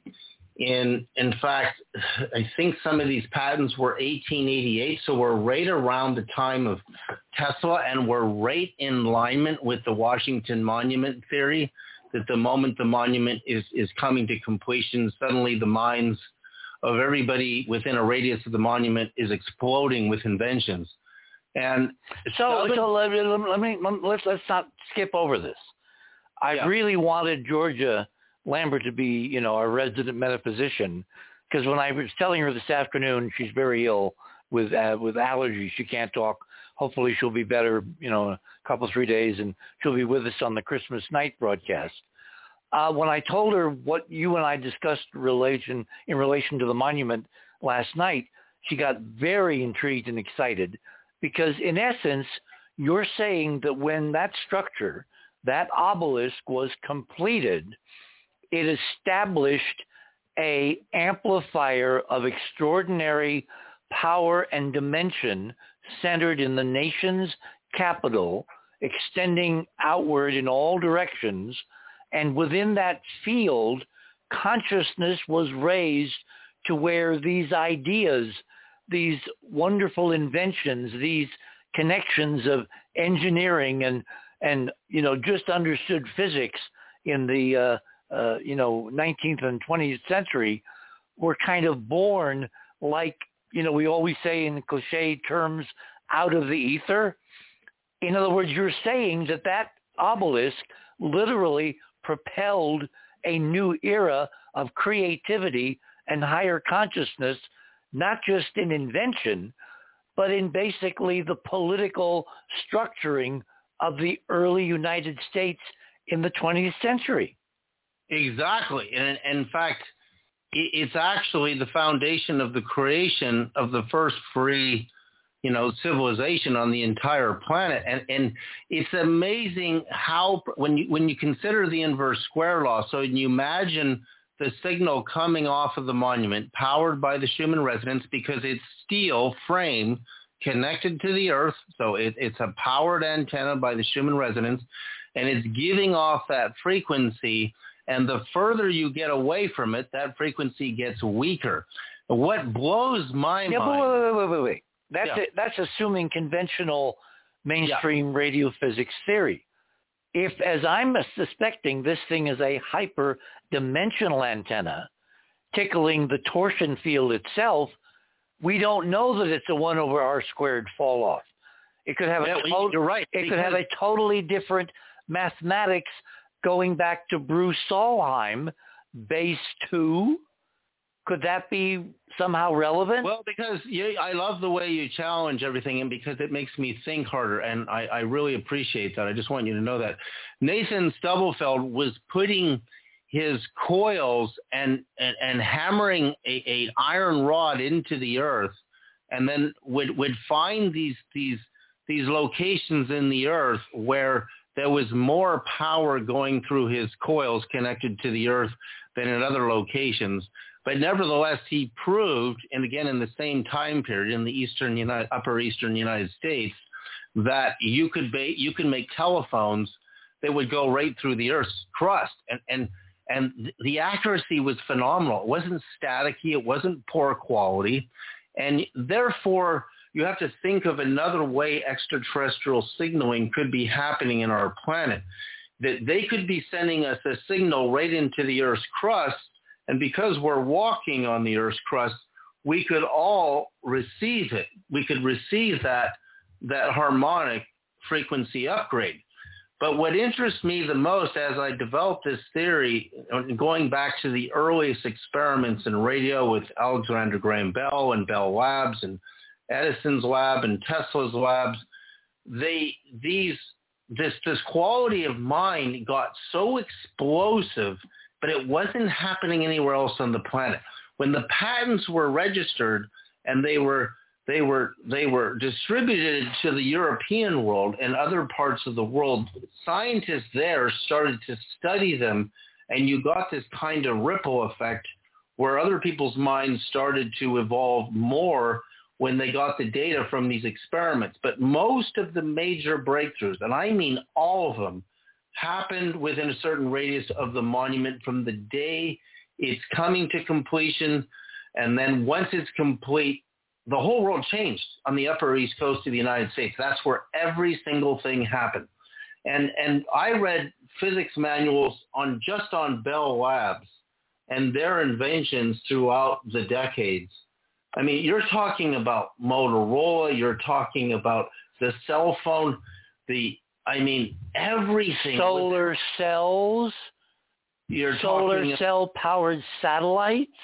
Well, solar cells are older than you can imagine. It's actually at Bell Labs that they discovered that molybdenum was the highest photoelectric conversion 100 years before we used molybdenum in thin film solar, by the way. So the thin film solar goes way, way back to Bell Labs once again, which is really close within the speed of light radius of the monument. The transistor? The transistor is Will Shockley, John Bardeen, and Will Bratton. And again, that's Bell Labs. Those guys were all at Bell Labs. The laser? Yep. In other words, all right, but assume it's not 1 over r squared, or what we call the inverse square law. Assuming it's not. Well, so think of it this way. If we're dealing with a hyper-dimensional geometry interfacing with 3D geometry, maybe it's a bubble with a absolute cutoff beyond a certain distance. And if you're within the bubble, your consciousness is raised. If you're beyond the bubble, you don't feel a thing. In other words, the geometry of the antenna is not going to be like an electromagnetic antenna. It's going to be a hyperdimensional geometry. Yeah, and you were getting into this with me earlier about the aluminum, a tiny little cap at the very top of the monument. Yeah, well, the thing that was so intriguing to me is when the monument was finally completed, because there was a long period where they couldn't raise the money, the Masons got involved. It's a very fascinating history of the creation of a monument to the, father of our country, George Washington. The original monument was very rococo and very elaborate and not that stark spire, that Egyptian obelisk that we know now. And it took them decades and decades and decades of starting and stopping and starting and stopping till it was finally finished in 1884? Yeah, that's pretty close. I mean, it's, again, as it's being erected, you're already close to your master frequency. The last part on the top made it very, very precise. But so when they get to the top, they wanted to put something different as this little pyramidion. And what they decided to do, and again, we need to delve into who decided and why. They decided to make the very apex, which is basically just a few inches, you can hold it in your hand. And instead of being stone, as the rest of the monument, cut stone by master stonemasons and facing and all that, it was made of metal. And at the time it was created, it was the only object made of this metal anywhere on Earth. The metal was so incredibly rare and difficult to synthesize, to produce out of minerals, background materials, to melt and to basically mold into this little pyramidion, which was like a Russian pyramid, very tall and steep, almost like a steeple on a church. And the metal was aluminum. Now, aluminum is really weird because in the entire periodic table, aluminum is the only natural material, natural metal, that interacts in a unique way with a torsion field. And you know what's amazing also, Richard? The throne of God in both Ezekiel and Enoch is sapphire. And sapphire is an aluminum ozone oxide. And that's interesting too. So I want to point this out very clearly, just for the record. At 555 feet, which took a long time to resolve the height, 555 feet and 5.125 inches, as a monopole, the wavelength is 4 times the height, which is 2,221.706,333 feet. Now, that is incredibly close to a double 1111, which would be 2222, by the way. So, and 1111 is part of a sequence, a mathematical code which resolves down to 19.47, which is the inscribed tetrahedral angle of a tetrahedron in a sphere. Right. Now watch this. This is all related. It's not an accident. It's all related. Now, okay, watch this. We need to, hang on. We need to refresh The Other Side of Midnight. Cynthia, in her masterful way, has been able to post Jimmy's images of the bizarre object, the, quote, UFO, appearing suddenly over his antenna as it's broadcasting tonight to Oumuamua Live. Items 4, 5, and 6 in Jimmy's section of Radio with Pictures. Okay, so 1111 squared, which means times itself, is 1234321, which is 432 forward and backwards, by the way.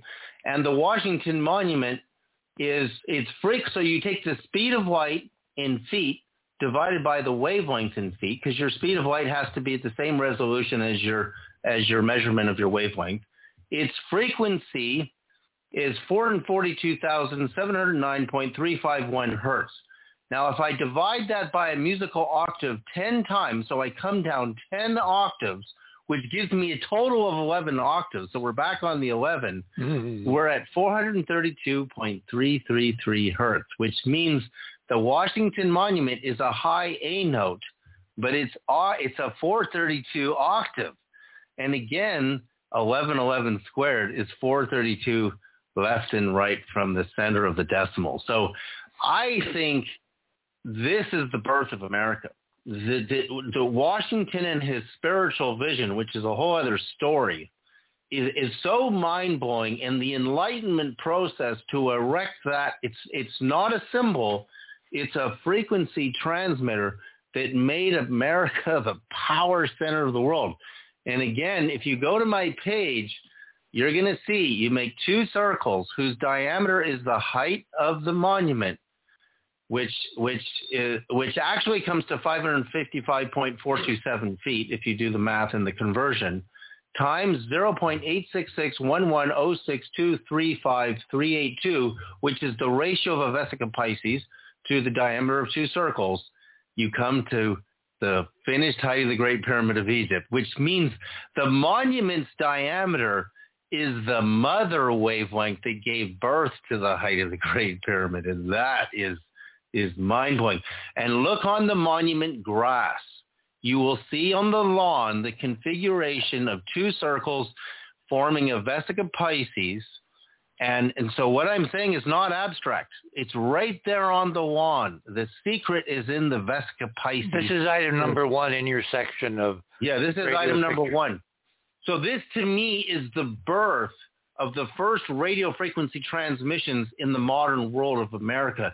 And Tesla, Lodge, Stone, Edison, Westinghouse, all those inventions, Alexander Graham Bell, which is the founding father of Bell Labs and the inventor of the telephone, it's all right there in the upper eastern Atlantic within the certain radius of the monument that all the inventions were created to change the entire history of the world. Now, if this model is correct, that the monument was built to primarily enhance consciousness, to make this American experiment, this experiment in American exceptionalism, exceptional, all right, then what would happen if you somehow broke the monument or short-circuited the monument or cut it off from its source or did something so it no longer functions as this extraordinary hyperdimensional amplifier of consciousness? What would you expect would happen in the country? You cause the destruction of the country, and in fact, that's one of... So now, hold on. Yep. Look around. What's happening in our country right now tonight? Exactly. We're in the process of literally dissolving. The American experiment is collapsing right in front of our eyes. Democracy is under extraordinary peril. Let me lay out another idea, okay? On August 28th of 2011, there was a major earthquake in a little town about 80 miles from the monument in Virginia. Almost a 6. It was a 5.8. And the epicenter was 4 miles down. There was a lot of chatter about what that really represented.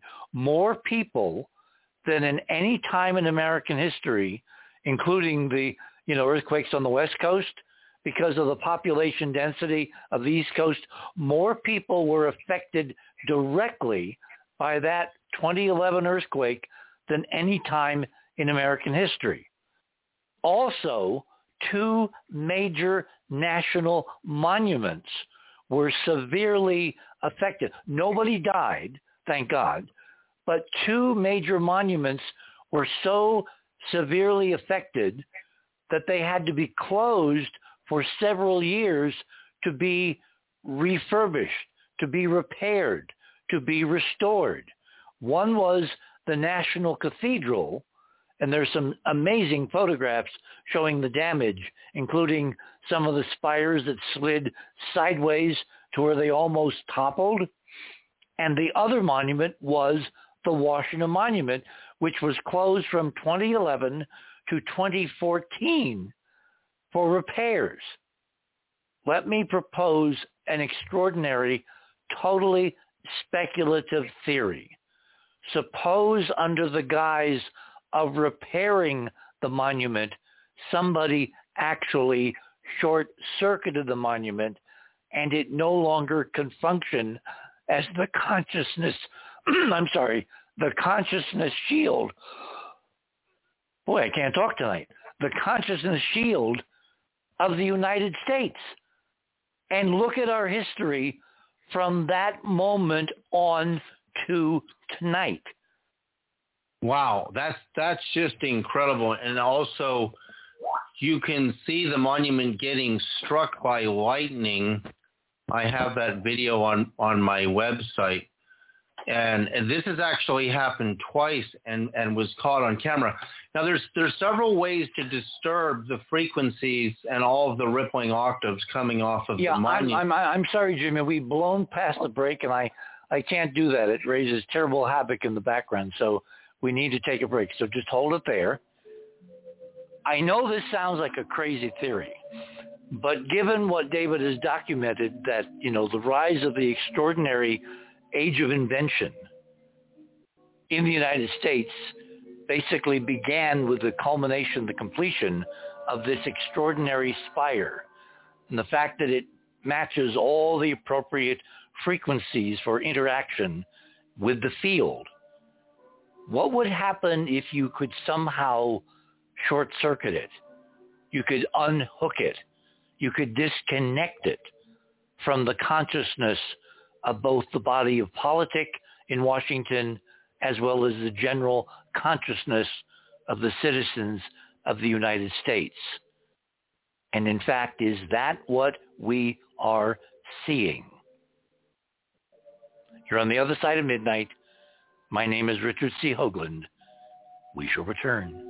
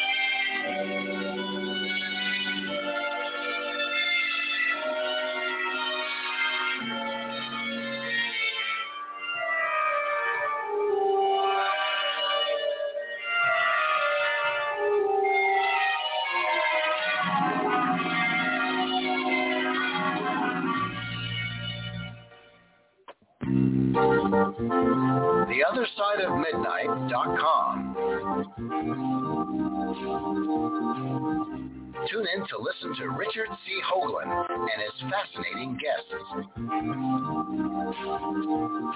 Join Club 19.5 to get access to exclusive member benefits. As a Club 19.5 member, you'll gain access to the rest of this show and all previous 350 episodes. Membership costs $9.95 a month, 33 cents a day. Support the broadcast that provides you with the most interesting conversation available. Talk radio at the cutting edge of science and thought. TheOtherSideOfMidnight.com.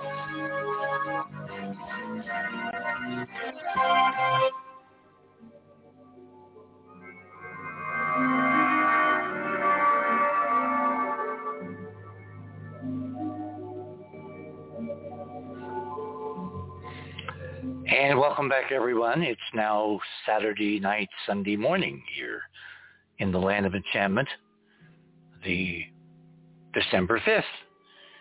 So, continuing with our conversation, David, it just seems to me that if that monument, with all those specific geometric and constructional materials and ratios and meanings in the control of the hyperdimensional field, if in fact someone figured out a way to, under the guise of repair, to basically break it, it basically leaves us defenseless at a critical time in history, in the precessional cycle, this once every 26,000 year window where we are supposed to make extraordinary choices.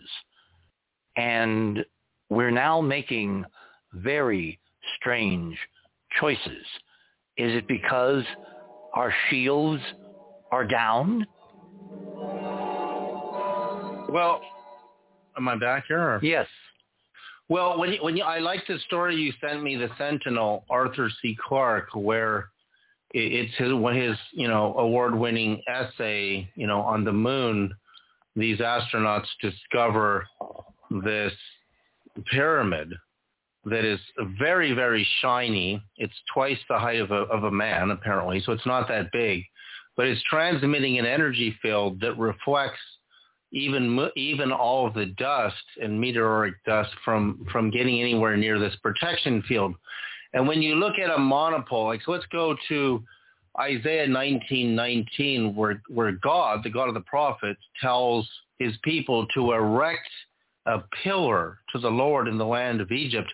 And the pillars were the obelisks, right? Mm-hmm. And in fact, I found one obelisk lying in the earth because it was damaged, and we could get a really good measurement of the height of that obelisk, and it was exactly 1/4 of the height of the Great Pyramid of Egypt. And remember, a monopole transmits a wavelength 4 times its height. So that means that monolith lying in the ground, that obelisk, its wavelength was the height of the Great Pyramid of Egypt. And remember, the Washington Monument is the Vesica Pisces of the 2 circles formed out of the diameter of the Washington Monument's measurement. So whoever designed this thing, I was trying to figure this out. Like, was it Washington himself, his famous vision on the battlefield of the 2 great attacks, the iconoclastic attacks against America that would occur in the future, and the second one would nearly destroy America, but it wouldn't win in the end? That was like a prophetic vision that he had, and that's, of course, before the monument gets built. But it appears that, of course, Washington is the first president of the United States. He's the founding father and first president. But his vision obviously inspired the building of this monopole. And I often wonder, does it come from Isaiah 19:19 in the Bible, where God of the prophets, and again, would to build a pillar to the Lord God in the land of Egypt. Now, when I look at the measurements of the Great Pyramid of Egypt, and I see that the Queen's Chamber is a perfect Holy of Holies, the same measurement as Moses' Holy of Holies cubic tent, which is the house to the Ark of the Covenant, and the staff of Aaron and Moses lay in the Ark of the Covenant, and there's 12 staffs, by the way, and then extending beyond the Holy of Holies is what's called the Holy Place, which is 10 by 20 cubits. That's the King's Chamber. It's 10 by 20 cubits. So that would mean, because they found no Egyptian inscriptions inside of the supposed tomb of Khufu, which is a name that comes from the Egyptian Hafwa, which became Khufu, which became Khufu, which actually means the same thing as the Hebrew Tetragrammaton. It just means I am, that I am. That's what Khufu really means. Hafwa, Khufu, is essentially a temple, a monolith in itself, a pyramidal monolith, that was a frequency transmitter that caused an awakening of an ancient civilization. And there was a massive event that happened on the earth that wiped out that civilization. And then Indus Valley people discovered it after the Great Flood, and they built a whole civilization around it called Ancient Egypt. Now, what I'm getting at here is just like the vision of Arthur C. Clarke on the moon, and now this cubic building that may be a Holy of Holies. We don't know the measurements of it, right? And so, I've studied royal cubic gold. You're talking about the object that the Chinese say they're going to explore on the moon in the next 3 days. Right. And so I want to see those measurements. And it's the inner measurement that matters the most in a Holy of Holies structure. See, at the time of Solomon... Well, frankly, David, if they find any damn thing artificial, that's game match set. Yes. Frankly, I don't care what the dimensions are. Any artificial structure, everything changes. Well, it looks artificial already, but we'll see, Well, we can barely see it. Hey, look, I don't want to get bogged down. We could do a whole program on the monument. Let me give you a couple other ideas, and I want to get back to Jimmy. Okay? And then I think we have Ruggiero, who's joined us from England, and we might have Tim Saunders joining us from Turkey, who have some interesting questions. So I have one really important point here before you go to Jimmy. Go ahead. I want to point out that the WOW signal, August 15th, 1977, on the anniversary of the WOW signal, this was in 2012, the Arecibo Observatory beamed a digital stream towards Hipparcos. The transmission consisted of 10,000 Twitter messages solicited for the purpose of the National Geographic Channel bearing the hashtag Chasing UFOs, a promotion for one of the channel's TV series. What they did is they sent a signal back into space on the anniversary at the same frequency, I suppose, which is what we're doing tonight. In fact, they did this in 2012. This was an example of sending a signal out into space. And we don't normally send signals into space, folks. I mean, George Harrison's song Across the Universe about his guru Dave was sent by NASA to the North Star Polaris over 200 light years away in 2008. Most of our radio transmissions are Earth-to-Earth, satellite bouncing off satellites, making our way around the planet. So what we're doing tonight is not standard. We don't generally send signals out into space. But I just wanted to point out that we did send out a signal, and there's a lot of details on that signal that went out in as an anniversary signal to the WOW signal from 1977. So, okay, let me ask Jimmy a question. Okay, are you in front of a computer, Jimmy? Yes, I am in front of a computer. Yes, I have 5 screens around me. Okay. And by the way, we just had another sighting. Believe it or not, it's amazing. It happened at about 5 minutes ago while I was transmitting on 144.1 megahertz. To Oumuamua. This one is correct. This okay, one is, so let me, for the audience, let me clarify. You're using 2 transmitters to transmit to Oumuamua, which is 4 light hours away. And in the direction of where the antenna is pointing, can you see our number 4 in your section on the screen in our radio with pictures? Yes, I do. Okay. You see your antenna there at the bottom, right? That's correct. And in the red circle, it's one of your UFOs that appeared near the antenna, right? Exactly. Is that antenna that we're seeing in the bottom of number 4, is it aimed toward Oumuamua? It is. Which means, I keep tracking. Which means, hang on, the UFO is appearing in the line of sight to Oumuamua. Exactly. That's exactly right. That's non-trivial. That's hugely important. Remember, also, Richard, it could appear anywhere in the sky. It's posing in front of the camera, aligned with the antenna, with Oumuamua invisible 4 light hours away beyond it in Pegasus. That's correct. The 4 sightings have occurred right in front of the antenna at various locations, but they are in line of sight in the direction of Oumuamua. That is significant.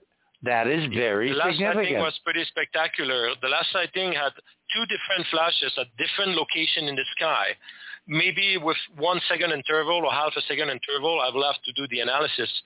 I just have time right now to process the video. I sent the first 3 sightings to your producer, so she should be able to put this up on your website. I did a screenshot and circled where the object was. Yeah, that's the one I'm referring to. And number 4 is a wide angle. Number 5 is the close-up. Now, are these objects that just appear like stars, or do they have pulsations? Are they twinkling? They phase in and phase out extremely rapidly like a flash. That's what we've seen tonight. Different location in the sky, but they are all in the general direction of Oumuamua. And one of these sightings, as I mentioned before, was actually two objects simultaneously, perfectly in sync, just appearing for maybe a fraction of a second and just phasing out again. Now, when you analyze the video, you'll be able to slow it down, and you'll be able to look at the pulse rate of any flashes in terms of a mathematical sequence, correct? That's correct. We'll be able to do a post-analysis and find much more than what we found out. Obviously, this is just, this happens. So it might be these UFOs are appearing over the antenna aimed toward Oumuamua, obviously just above the antenna, not, billions of miles away. And if they were flashing in a sequence that was answering your transmission, that would be a way of answering the call. That's right. Well, all the sightings that has occurred tonight have occurred either during transmission or shortly after, maybe, a minute or two after. So they're linked in time. So they're making the connection in time. And they're making the connection, and they're making the connection in space because they're aligning themselves with the antenna, which is pointed at Oumuamua. That's correct. I mean, if you look at what they actually, and I have to get the specification of this camera. This is just a very basic security camera, literally a 1080p security camera. The field of view is not very wide. It's pretty narrow. So if you look at the entirety of the sky for these four sightings to occur in that very narrow field of view during the transmissions, statistically speaking, is extremely infinitesimal in terms of probability of that happening. So okay. Clearly, Now, I want to lay out a kind of another idea here. We know, based on the U.S. Navy sightings, the so-called UAPs, the stuff that's going on in Washington with the Pentagon that we're going to be discussing in great detail tomorrow night with Stephen Bassett and Dr. Joseph Buckman. We know that there is a whole bunch of official government ferment around UFOs. Suddenly, they're taking it very, very, very seriously, okay? So we apparently have lots of visitors in the neighborhood. Tonight, we're trying an experiment to send basic hyperdimensional tones that have meaning in that matrix mathematical model to Oumuamua.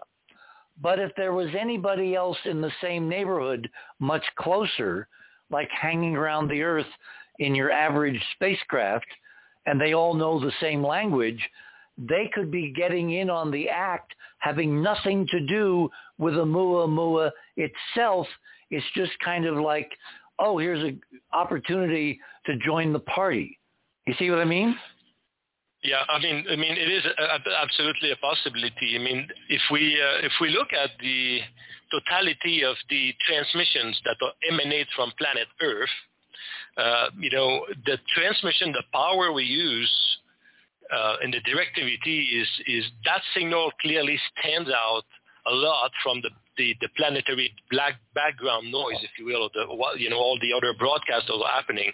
Very, very few transmissions, go out of or emerge from planet Earth at that kind of intensity of power. So any civilizations out there who are monitoring planet Earth will absolutely detect this signal, and if they decide to do so, will provide a confirmation or sign. What I'm saying is, apart from these instantaneous responses, which could be from people who know what we're doing and are in the neighborhood and just want to get in on the show, get in on the act, like ego prevails, we could in fact have a dedicated response from Oumuamua, which could be at the speed of light, meaning it'll be 4 hours into, late morning before the first returns would arrive, right?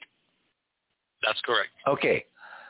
We need to talk now about how our audience can participate in a normal radio frequency electromagnetic way in this listening for a signal from Oumuamua because we've created what is a really elegant, using off-the-shelf equipment that almost every household listening to us right now should have available, if not in their house, then in their car.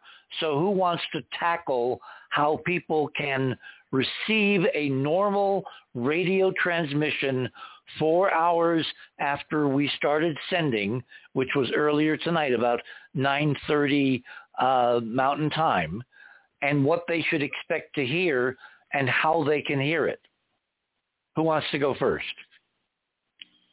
It is item number 1 in the section on the radio with pictures, the Jimmy's my items, Jimmy's items. Item number 1, it is called monitoring tools. So the folks out there wants to click on that image. There is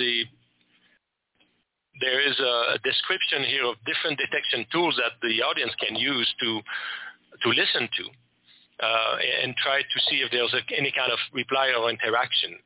The messages that will be broadcasted on the 24th, 25th, 26th will contain very specific instructions about which frequency they can use to interact with humanity, if you will. And so the detection tool, we see the first set we see are just basic regular AM, FM radios. And the instruction is to tune the device on the FM band on 108.0 megahertz. So any car radio that you have in your car, the regular FM radio will go up to that frequency, 108 megahertz. And if you have any, shortwave radios or even an alarm clock, literally will have that frequency as well. Although if it's not numerical, maybe difficult to find exactly that frequency. But basic radio. The second tool that well, hang on. So since most people have FM radios, how do they use it to listen for a return signal tonight from the Oumuamua transmissions? Right. So the folks need to tune on that frequency and monitor the behavior of the radio itself and look for anything that will be unusual or a change in the behavior. If there is an actual FM radio station on that frequency in your location, in your city, that may be a bit more difficult, because then it may be more difficult to find, if there's any kind of interaction. But at that higher upper part of the band, typically it's pretty quiet. So if there's nothing, you monitor the frequency and look for any unusual behavior, any sound, anything that stands out of the ordinary. And that happens. And you want to record it. You don't want just to listen Absolutely. to it. You want to make a record, a tape. Use your phone as a recording device. Record it in the expected window, which is 4 hours, beginning 4 hours after we started transmitting, which was about 9:30 Mountain Time last night actually. Yeah, it's important to note that 108 is 2 octaves down from 432. That's what I wanted you to talk about, yes. Yep. There's a reason why that, in fact, it's probably why, in a very deep state, arcane, engineering, why 108 megahertz is on the FM radio spectrum in the upper band. And the number 108 is incredibly profound religiously, spiritually, by the way. So yeah. And so there are 2 other tools I'd like to cover briefly. Mm-hmm. Some folks also out there may have what we call a family radio service, or FRS radios or GMRS radio. These can be purchased really at pretty much any local electronic store. They all, anybody can buy them. They cost maybe $20, $30 for a pair of radios. And they don't have frequencies per se, but they have channels, right? But these channels correspond to frequencies. So for this particular experiment, we are asking the folks to tune to the channel 14, channel 14, which corresponds to the frequency 467.7125 megahertz. This is for the USA models. I know there are models in other countries which may have different frequency allocations, so we're not going to cover all the countries out there, but in the United States, it's channel 14. Similarly, listen for any unusual behavior. Something happened that's stands out of the ordinary, as Richard mentioned, make sure to video record Record it. Yes, can't stress that enough. Exactly. And on this radio, actually, you can even transmit because there are two-way radios, can legally transmit on these radios. And finally, if you have a programmable VHF, UHF radio that you're authorized to have or operate, similarly, you can use any of these frequencies that I mentioned before, either 108 megahertz or 467.7125 megahertz, or 144.1 megahertz, which is the specific frequency we're broadcasting on tonight. One of two. That's correct. Yeah. Or 432. Or 432. Yes, exactly. And 432 as well. That's correct. Now, Jimmy, I have an important question because people need to know this. I mean, this was, again, in the anniversary transmission of the WOW signal in 2012. So you need to describe the WOW signal. Why was it WOW? Okay. Where was it received? Why did everybody jump up and down? And why was it never heard again? Well, the WOW signal was August 15th, 1977. And what was significant about the WOW signal is it's this incredible frequency that appeared right above the hydrogen line of 1420.3556 megahertz, which is, the hydrogen is the most abundant element in the universe. And so what's known as the hydrogen line, in order for an extraterrestrial to send us a signal, it would have to be distinctive against the hydrogen line. So basically, there was an argument between the discoverer, Eamon, and actually classical physicists. In fact, this is really amazing. This was detected by a radio observatory in Ohio called the Big Ear, which has been dismantled now, which is such a tragedy. It was only heard once. It lasted 72 seconds, which is really important in the hyperdimensional mathematics, and never heard again. Yeah, remember, 72 times an octave is 144. But here's what interests me even more than that, because the window to hear it was 72 seconds, but it was never repeatable outside of the 72 seconds ever again anywhere else on the planet. Like in the movie Contact, you know how they contact Australia and they say, can you pick up the signal next? Nobody else could pick it up. But what really blew my mind is that what happens is Eamon determines a very, very, very precise frequency line for the signal itself above the hydrogen line. And that particular frequency, which was 1.42055.600 megahertz, very precise, and arguably different than other physicists. John Klaus, the director of the observatory, gave it 1.4203556 instead of Eamon's number. Eamon's number is perfectly divisible by the number 72 and 144, again, which are perfect octaves, which means it resolves with no leftover decimals. Yeah. Which David, it's a 144 harmonic signal. We are at the bottom of the hour. We'll pick this up on the other side. We're going to be keeping, obviously, the printouts in Radio with Pictures, forevermore now. If you have questions, you can email us through our contact info on our homepage. We'll refer your questions to Jimmy and David in getting ready for the Christmas weekend when we do the real stuff with very complex messages and files and images. And that's the one you want to get ready for. So tonight is a test. If you have those radios, if you're listening to your FM band at 108, obviously, if you hear something weird, record it and tell us, email us at our contact info on the other side of midnight. You are on the other side of midnight. My name is Richard C. Hoagland. We shall return.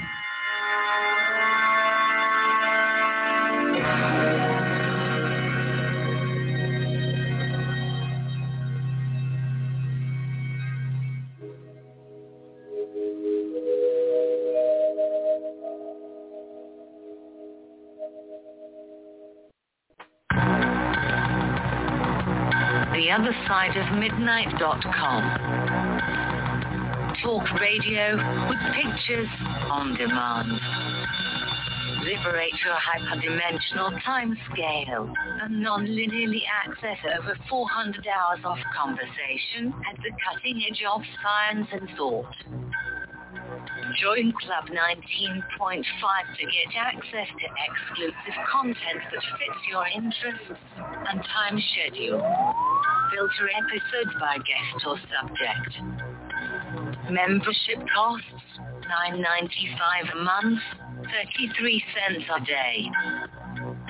Listen while you travel or as an environment for your endeavors. 8 cents an episode, 2.5 cents per hour of content. theothersideofmidnight.com.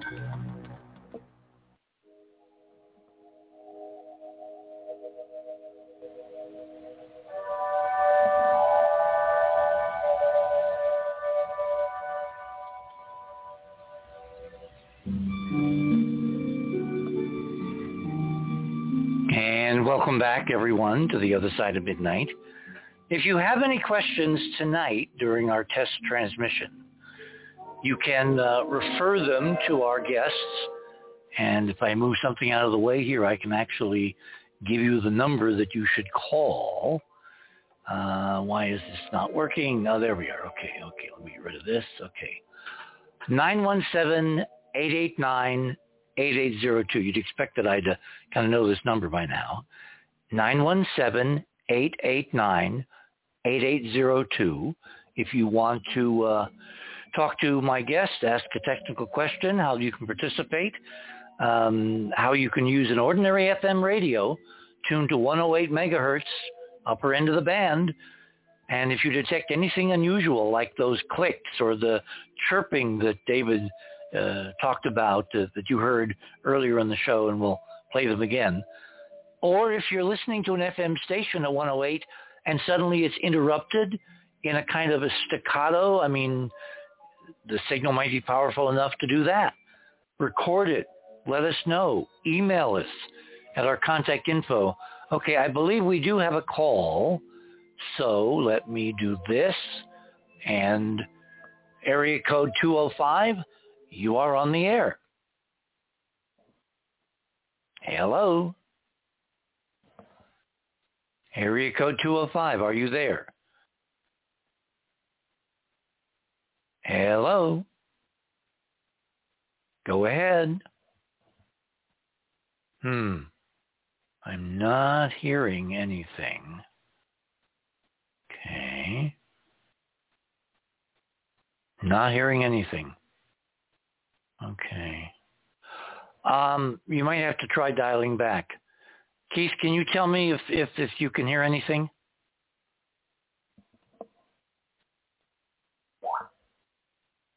Okay. I'm not hearing anybody. David, Jimmy, are you there? Yeah, I'm here. Yeah. There you are. Okay. Go ahead.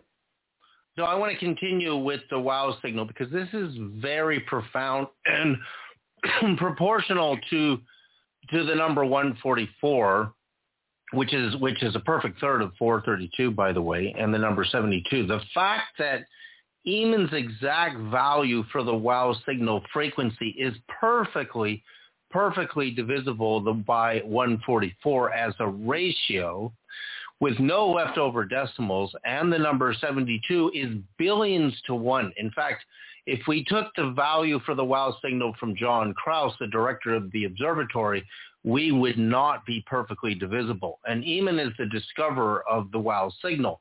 So that's really, really significant. And they completely miss this, by the way, because these astronomers don't think in terms of ratio and harmonics. They're math. Well, let me lay an idea on you. Someone sent us a hyperdimensional coded signal in these frequencies because of the math and the geometry and the way the real physics works and all that, and they never got a response, so they never sent it again. Exactly, Richard. But when we sent the response, and this is my question to Jimmy if he's still there, in 2012, remember the WOW signal came from the constellation of Sagittarius, by the way. So when we sent a response, the power, Jimmy, was 20 times the power of the most powerful commercial radio transmitter. Could you tell us how powerful our transmissions are tonight compared to a commercial radio transmitter? Yes. We're transmitting on 432 at 250,000 watts and about 150,000 watts, 144.1 megahertz. Now, mind you, these signals are compressed in a very narrow bandwidth, relatively speaking. The typical radio station, if we look at the most powerful AM radio station, if we look at KFI, for instance, or other radio stations that are, New York, WABC, they transmit at 50,000 watts. 50 kilowatts is typical of the maximum power that this radio station would transmit. So we're really, and by the way, these stations are transmitting on a pretty, wide bandwidth. Typically, the AM radio will be in a 10 to 15 kilohertz or 10 to 15,000 hertz. The FM radios are more in the 20 to 25,000 hertz of bandwidth. Our transmissions are literally in a few dozen hertz. So all this power, which is 5 times more powerful than the most powerful AM radio station that you will see typically. All that power is compressed in a very, very narrow bandwidth. So the effective, or the power density, if you will, the watt per hertz is much, much greater. So we're really punching a hole here into space. And we are shouting. We're using a huge bullhorn compared to any other transmission from Earth tonight. In the direction of Oumuamua.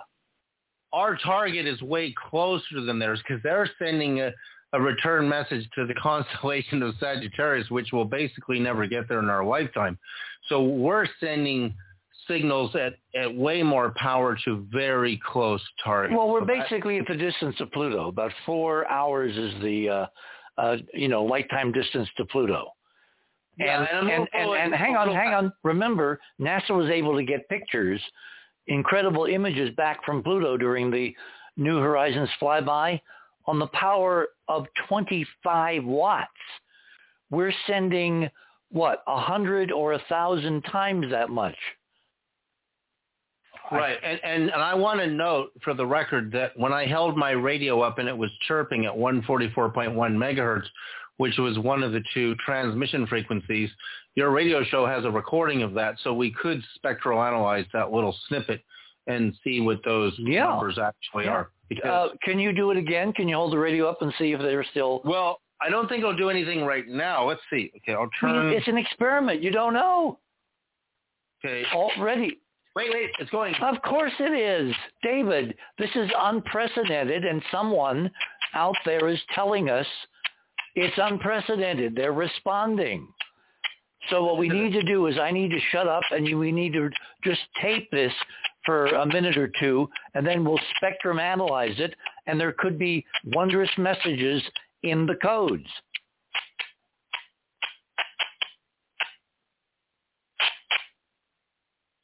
So there you go. So that's like, you see how random that is and how that random beat... Yeah, it sounds like speaking as opposed to a mechanical, frequency. It's not a drone. It's not a droning sound. It's not hiss. It's not white noise. Oh, speaking of droning, can you now play what we're sending tonight to Oumuamua? Sure, I can play that track again. Let's do that sequence again. Okay.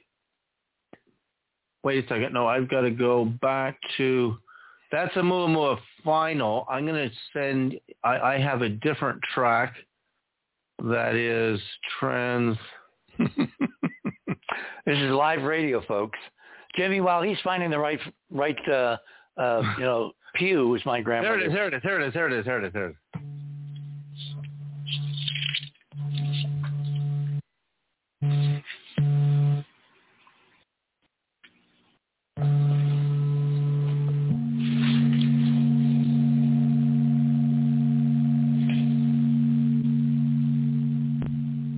This is what we're transmitting.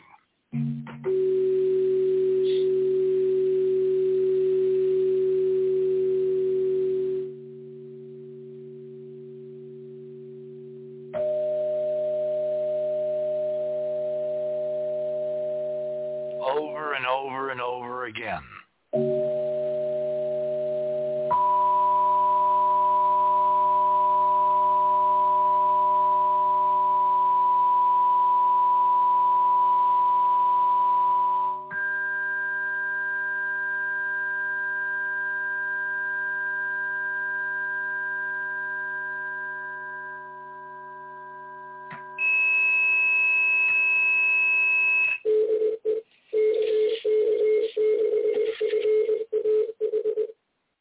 By the way, that's only a quarter of what we transmit. Now, my radio immediately is responding.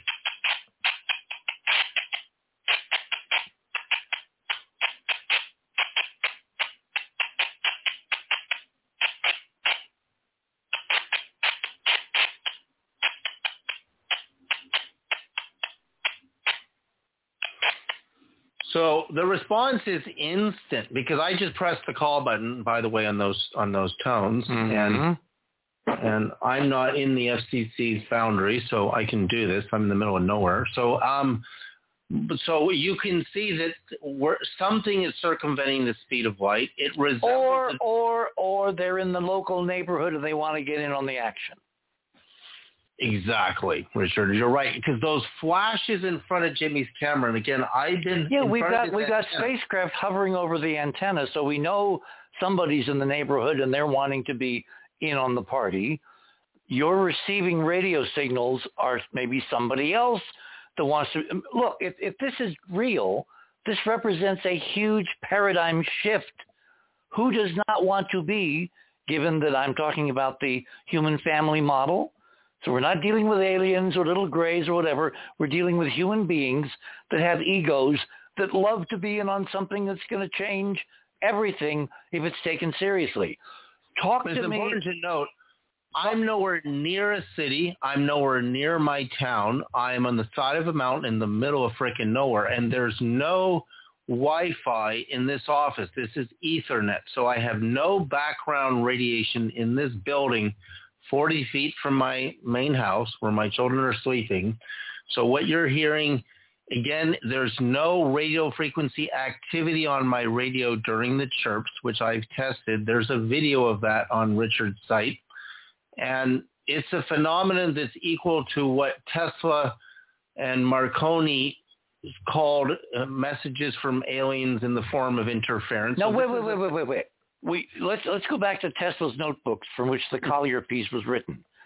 Right. Did Tesla actually use the term alien? What was the specific in Collier's Weekly, Tesla claimed that in 1899 in his laboratory in Colorado Springs, which is on the top of Pikes Peak, it's not in the town, he accidentally established radio contact with aliens. And what did he call them? I want to get to the language. Language is crucial. I read a lot on Tesla on this subject. I mean, at one point, again, he had faster than light signaling abilities that we don't use today. His transmitter was alternating current, by the way. So he's transmitting radio signals with alternating current, which is a very different form of radio transmission. So that's important. He determined he was getting intelligent signals from either Mars or Venus or both.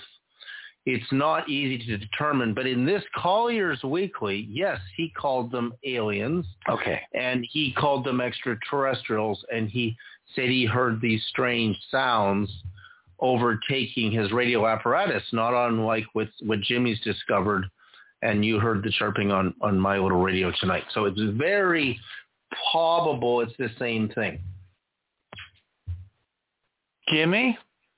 Are you recording possible answers in the EM spectrum later on this morning?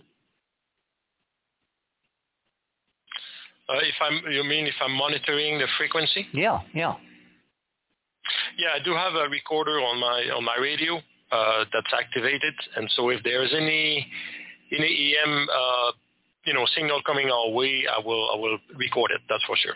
But again, Richard, there is no electromagnetic signal detected on the tri-field meter when this is happening. They're reaching our radio. No, David, you're conflating two things. Forget all your other experiments. Let's focus on Oumuamua tonight. Yeah. The chirps you're hearing, I think, are basically a local crowd that want to get in on the action. Oumuamua may respond electromagnetically because that's the only way anybody else is going to believe this. I know. I hear you. Like, what do you do with the radio? You hold it to your ear. So what is the end part of a circuit in a radio? It's not the radio. It's the human ear. In fact, if the ear isn't there, there's nothing happening. If a tree falls in the forest and nobody's there to hear it fall, did it fall? So the ear is part of it. So what happened to me this morning at 4 a.m., almost precisely, hearing a meteorite crash through my window and the big rock was lying next to my head on the pillow, and I woke up and it was a dream, but I heard it, knocked me out of my sleep. And again, this is the very day that we're doing the Oumuamua transmissions. Is a phenomenon of consciousness, but again, a radio signal ends up in the human ear, which is consciousness. And if there's no ear, it never happened. So we're part of the circuit, and science likes to remove us from the circuit. But it reminds me of some of the early experiments in quantum mechanics when Heisenberg came to Einstein and also Niels Bohr and Planck, that they felt that the presence of an observer consciousness was affecting the data and the results of the particle collisions in the subatomic world. And then when they removed an observer, they got different results than when the observer was present.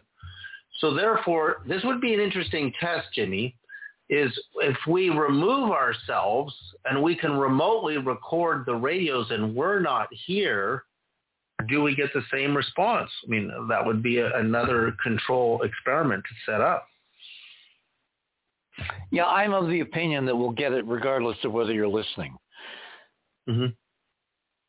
So what we need to do is to have you key the radio again, and we'll be very quiet, and we'll just record what someone's trying to tell us. We'll spectrum analyze it, and, by Christmas, the weekend, we'll have that decoded.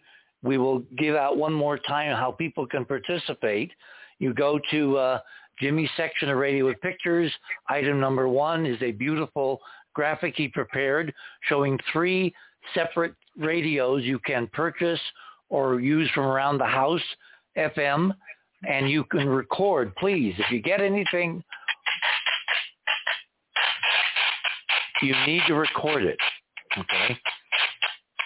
And next time we do this, David will have the ability to record what we're hearing right now, independent of the show. So let's hear it again. Okay, let me I just turned it off, but it's highly active. It's going crazy. Which one would expect?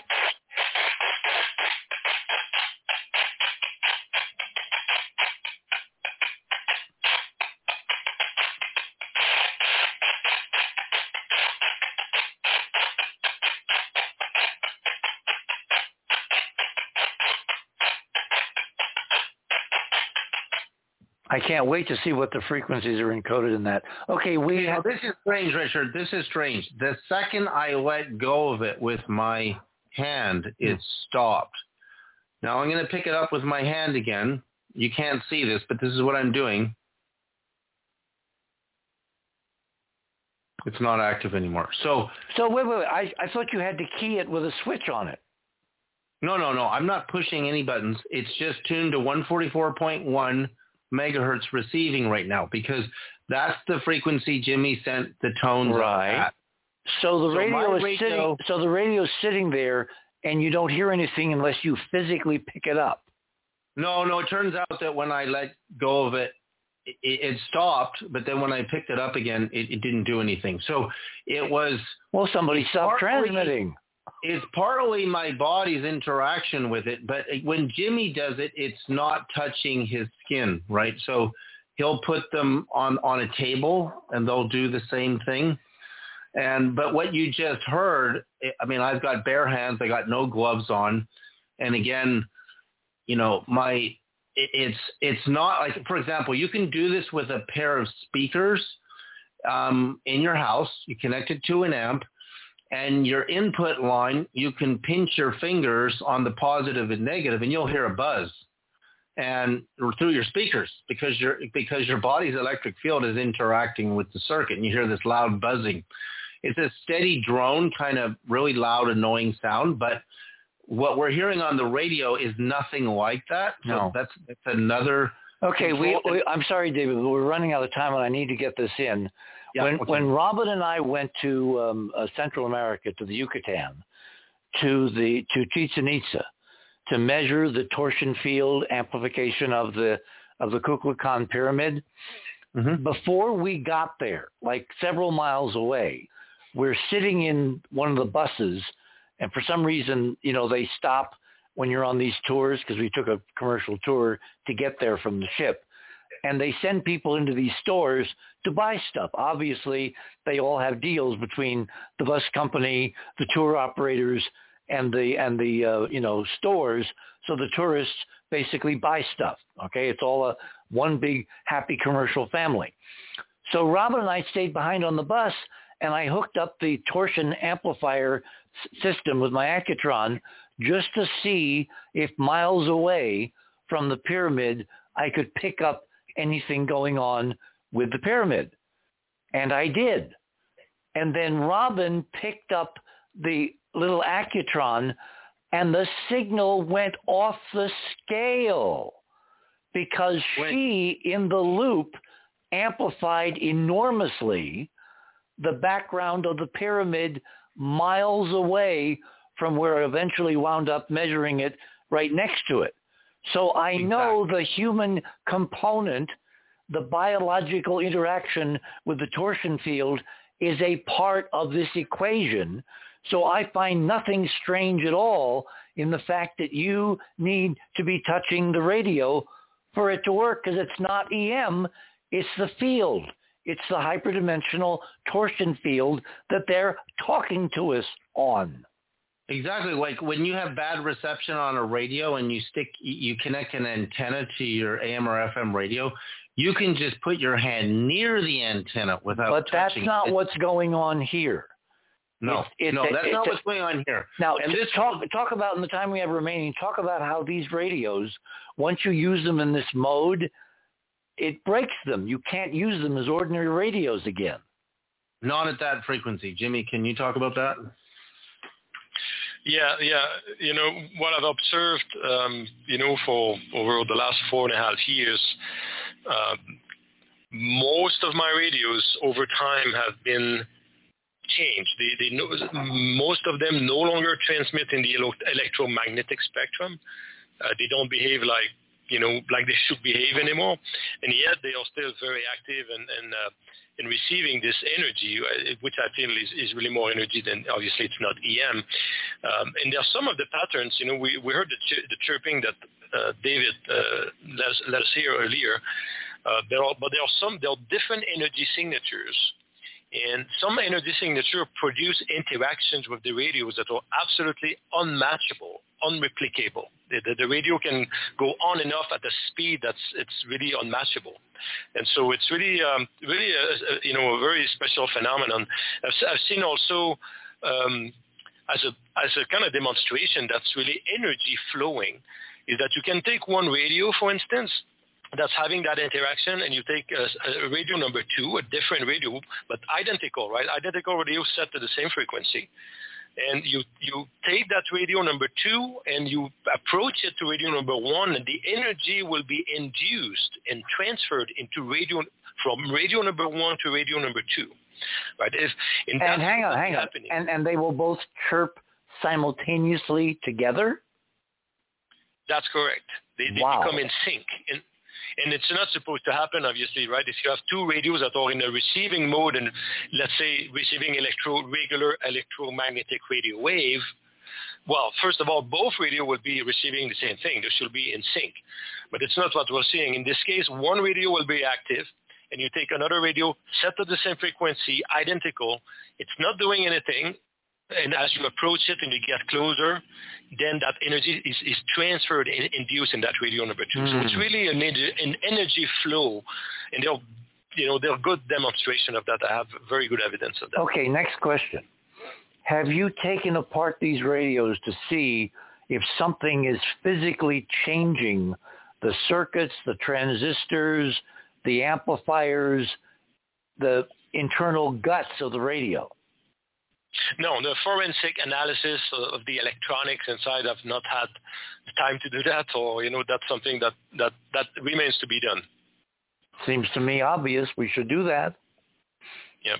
Well, there's nothing broken in there, so, you don't, you have resistors, crystal oscillators, you have they have standard specifications.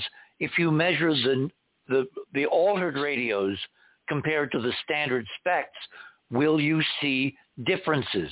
Will you see physical changes? What will be effective, I think an efficient way to do this will be to actually deal with the actual manufacturers of these radios, the engineers that are very qualified and understand, how what the makeup of it is.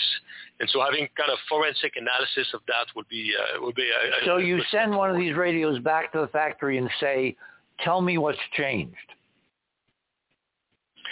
Well, yeah, but I think the conversation probably will need to be a bit deeper than that, because if they look just on the surface, it's something that's created by a non-human intelligence. They may not think, it may make the connections. I think it has to be done in a special, special setting. Okay. Well, another sighting, sighting number 5. And this is a record, Jimmy. We've never, in all the months I've worked with Jimmy, we've never had more than one flash or two. I think one night you had 2, but we've never seen so many ever before. So it's we're doing something historic, guys. Expect the unexpected. I did. I know nobody's ever, as far as we know, nobody's ever sent a signal to Oumuamua, even when it was closer. No, the Breakthrough Listen Project did not send. They just listened. For some reason, nobody on the entire planet, all these damn geniuses, nobody thought, well, why don't we send a signal and see if we get a response? Nobody sent. If it's 10 times longer than it is wide, we could have attenuated the signal. We could have known exactly what frequency corresponded to it as a monopole or a dipole. And a dipole and a monopole are only 1 octave apart. So why didn't we had a precise measurement if we did, but we don't have a precise measurement. So we can't do it. Well, to be continued. This is really an amazing beginning to a month-long experiment. We will keep everyone in the audience updated. Obviously, if you hear anything, you need to keep us updated.